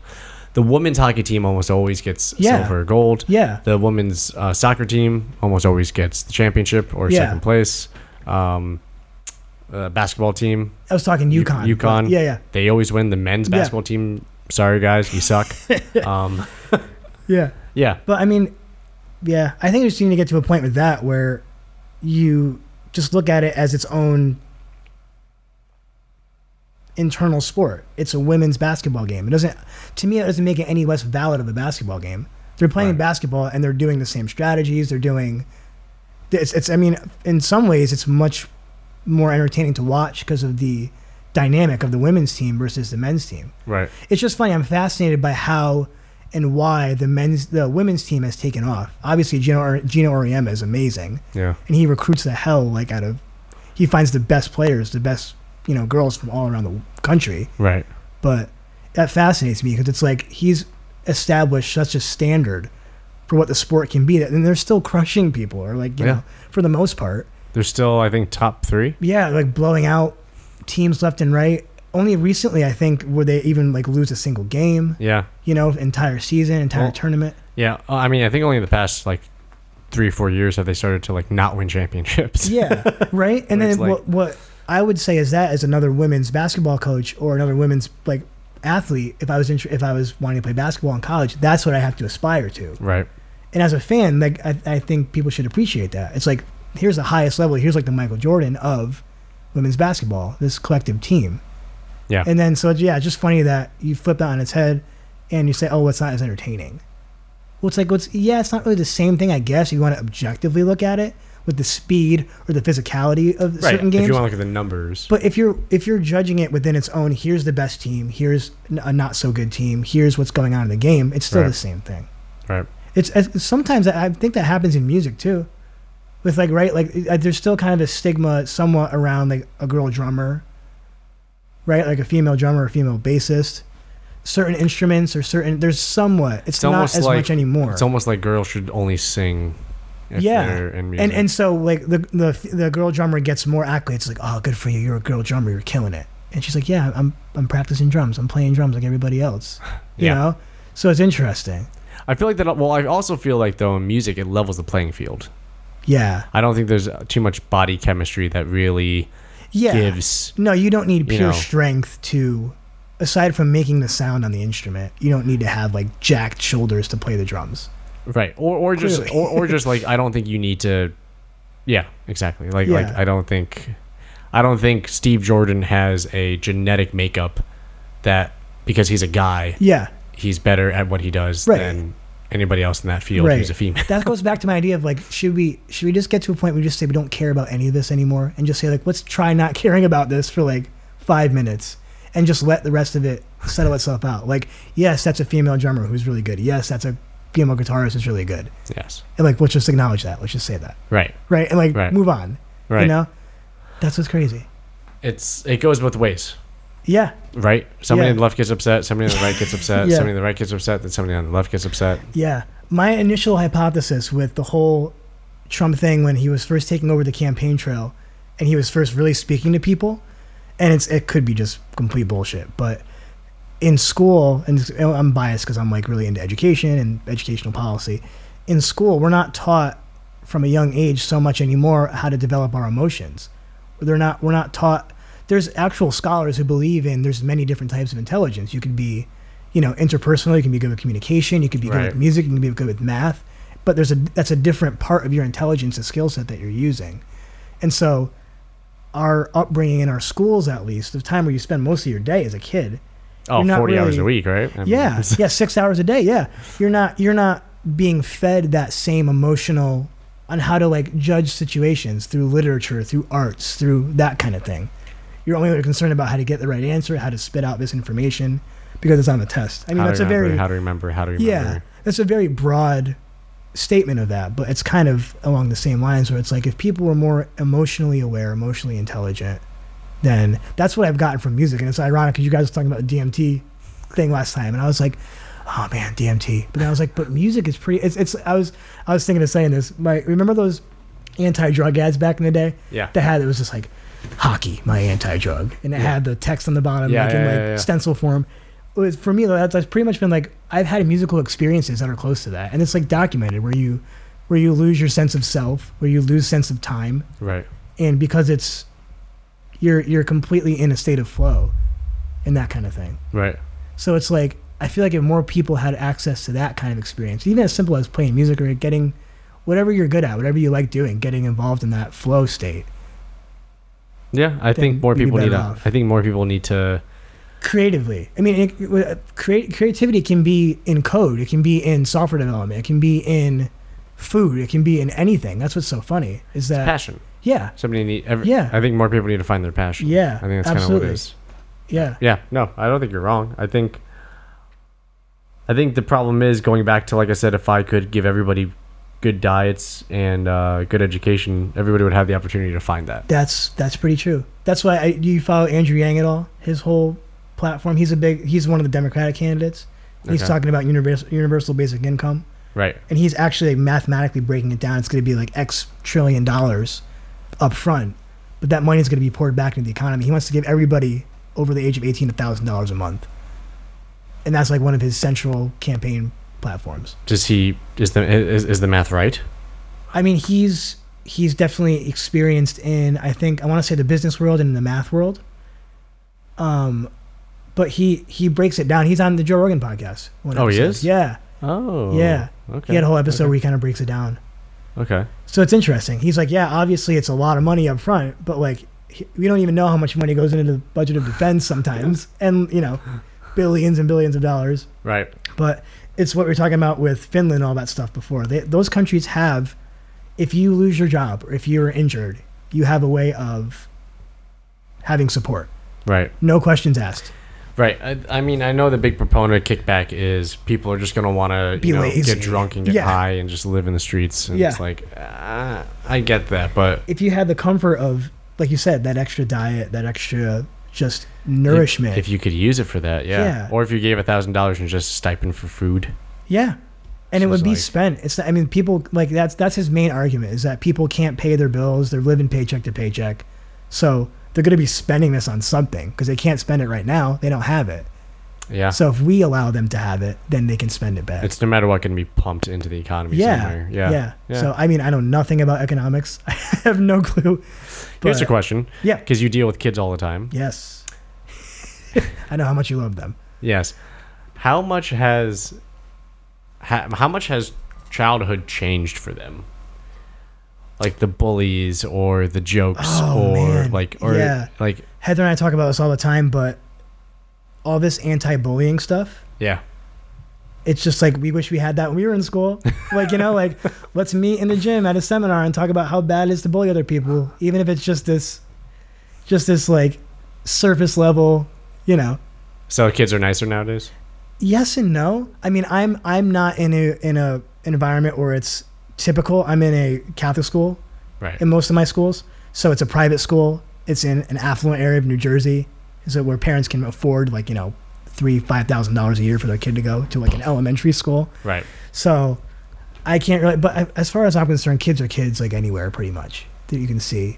Because I feel like if I had the knowledge to look up and ask Reddit question about a 45-year-old man who's having problems in his marriage and his life choices, and I could read about what that man is feeling, that would change my perspective on my own life and my choices that I'm making. I think kids are getting smarter, especially middle school is a fascinating age to watch because they're kind of just gaining their sense of individuality. They're rebelling a little bit about what they don't like, and they're kind of developing a little bit more into adolescence. So it's fascinating to watch that because kids are like, yeah, I don't believe that. That doesn't sound right to me. And they'll actually, from what I've gathered, I mean, it's two ways. There's kids that are like really smart and really into it and creative. And then there's just your average kid who, like, if we had memes when we were kids, or if we had TikTok when we were kids, right? Or like PewDiePie and all those guys, we'd be just looking up the same shit all day, I'm sure. True. True. And so there's so many kids who are like, I have a student who's a piano student. He's a great kid, but just like, he's so deep in the meme game. He has his own YouTube channel. Oh my God. He posts like MIDI covers of this meme and of that, and it's got the bass boost, and I'm just like, but I wasn't doing anything less stupid when I was a kid, I don't think. Right. Right. No, so it's funny. No. It's just things have changed. They've stayed the same. But it's kind of scary too, because kids are like, I think I think on the whole, kids are growing up faster than they. Well, that's what I was going at. It's like I Yeah. can learn about how, you know. You can learn about like some dark shit too. You can Well, learn that's what I about mean. the, That's like, this, like the, a lot the fears of of the world. Yeah, because a lot of growing up is going through difficult, hard, dark times. Yeah. And not knowing what to do and having to navigate through those waters. Yeah. You literally, there's a subreddit called Ask Reddit or relationship or Reddit relationship advice. Yep, I've seen that. And you can go through. God, there's so many. I heard you guys read one on here one time. And you That was crazy. Yeah, and you can go through some dark shit. Yeah. And you can understand like life's trials and tribulations at such a young age. Yeah. And it's just. Yeah, and there's Oh, no wow. parental controls. Yeah. There's no. Like, I should totally not care about the fact I have to be in bed by 9. Yeah. Like, Yep. you know what I mean? Like Yep. the awareness.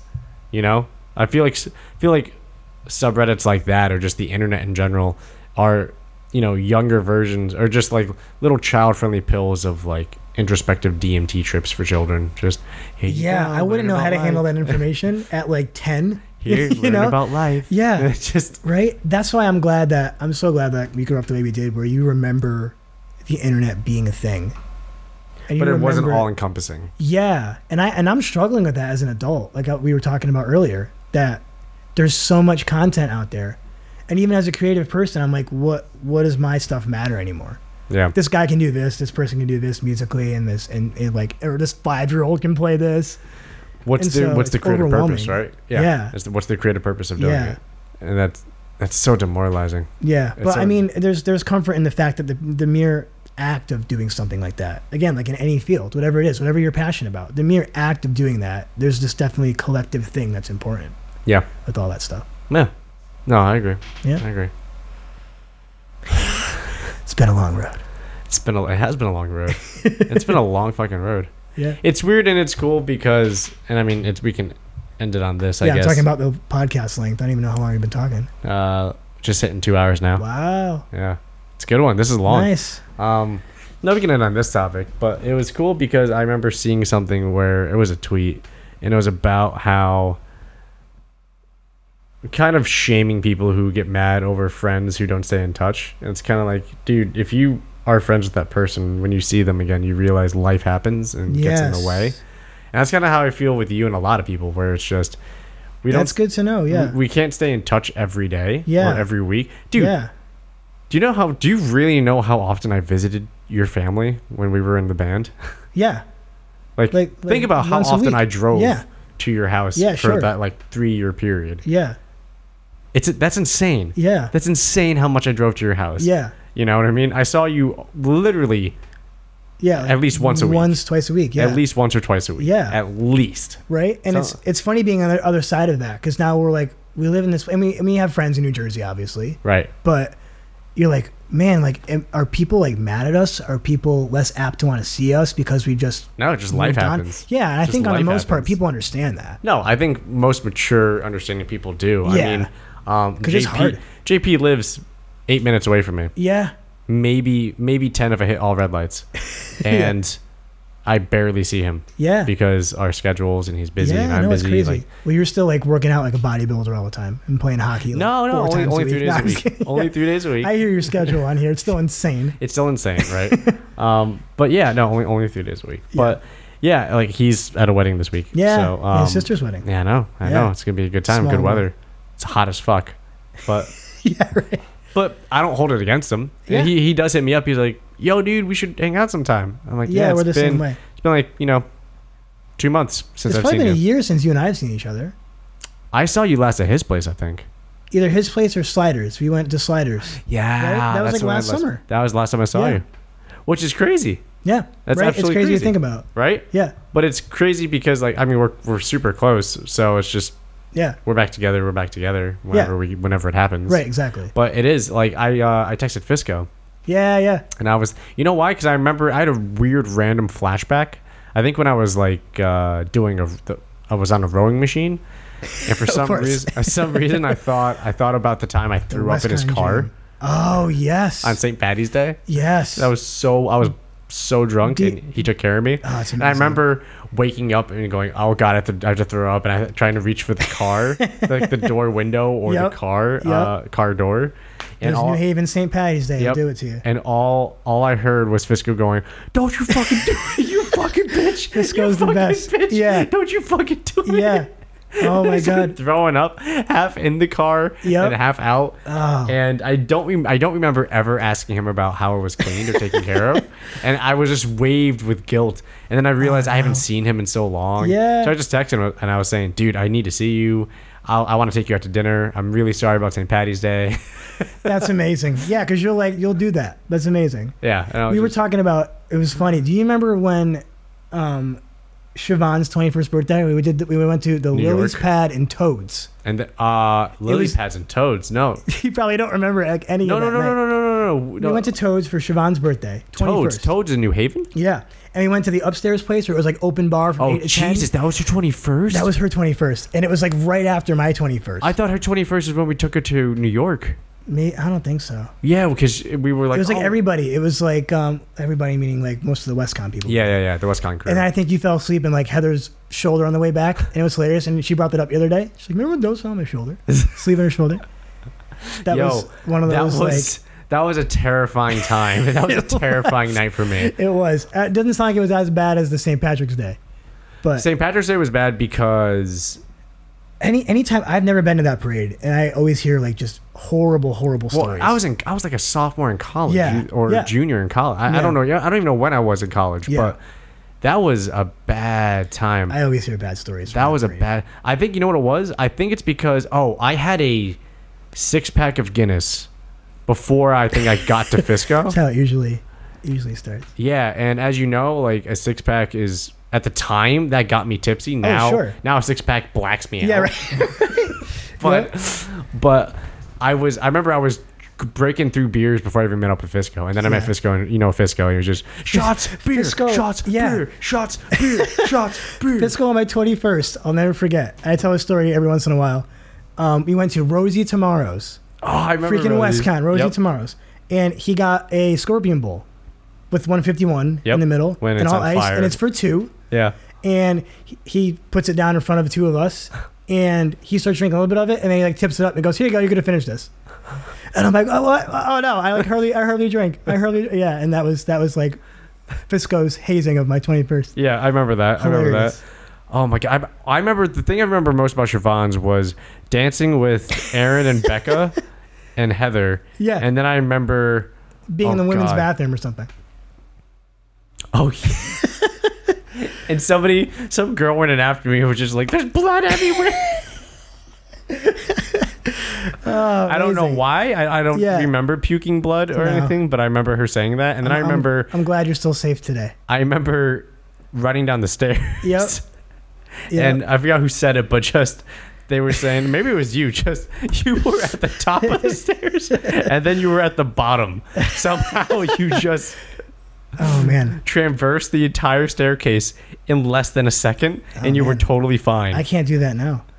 No, I can't. I was on the other end of that, thanks to you at my freaking 22nd birthday. What happened? When we went out to downtown Wallingford, and you made me do like 3 Irish car bombs. No. And remember I fell asleep on my parents' like couch in the living room, and you fell asleep in the sunroom. Oh yes, I do remember that. I do remember. And your mom walked down and just said, "Fun night, boys," huh? Or something like that. Yep. And I was like, Dubs is fine. He drove me home. And I was like, Dubs is sleeping outside, and it's October. And I'm like, no, he was fine. He was fine. I think I was fine. I think it was you who was really fucked up. I was not. Yeah. Because I kept getting you shots. I remember. I was Popeye mode. So I learned about the Popeye mode that night. The one-eye text. Yeah. Yep. Oh yeah, I remember. Yep. I'm in the bathroom at the old Dublin, and I'm all right. Yeah. I remember I was like, "Where is he? Where is he?" He's hiding. I remember pounding the door. Just chilling in the bathroom. Not even doing anything. Just texting in the bathroom. I was like, "Are you okay?" You're like, "Yeah, I'm fine. I'm fine." I was like, "You sure? Because you've been in there for a while." You're like, "No, I'm good. I'm good." Oh, I was like, "Well, there's a drink for you out here." He's like, "Oh, okay, okay." Well, I'll be there later. Oh, man. I'll be there later. We could do a whole nother 3-hour podcast on the Europe adventures. Oh, jeez, yeah, that's a whole different. That's too much. That's classified actually. I think some of those are classified. That needs to be. But no, fuck, I remember that shit. Yeah. Oh my God.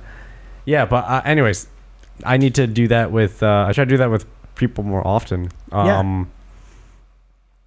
Yeah, also because like shit just happens. I feel bad. Like I haven't touched base with Chet or Chris in a long time and stuff like that. And it sucks because like you want to, but then everybody's wrapped up in life, so it's not always easy as well. No, yeah. And it's just fuck. I gotta find time. Find time. It's hard. But like it's good. Like and my parents do the same thing. They have friends that are just like from high school that they'll see like once a year. But it's great because you make it work that way. Yeah, you know, it still works. Yeah, just like this episode. Still worked. This special co-host episode. Yes. Appreciate it. Dude, I'm glad you came. It was fun. Yeah. All right, I'm going to end it. Sounds good. Bye-bye. Signing off.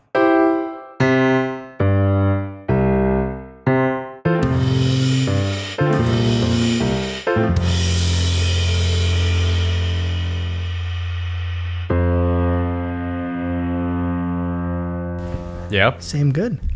So we're gonna do the famous. I don't know if the famous. Did you record that theme? I have to ask. What theme? Did you make that theme? Oh God, no. I'll tell you about that once we go live. But that would be hilarious. It's a good, yeah, right. All of my music writing experience condensed to that being the most famous song ever done. Yeah, I know. I wouldn't be surprised. Not in the way I was like, oh, it's just like GarageBand sounds. It sounds like a GarageBand. Oh, it's totally GarageBand. Yeah.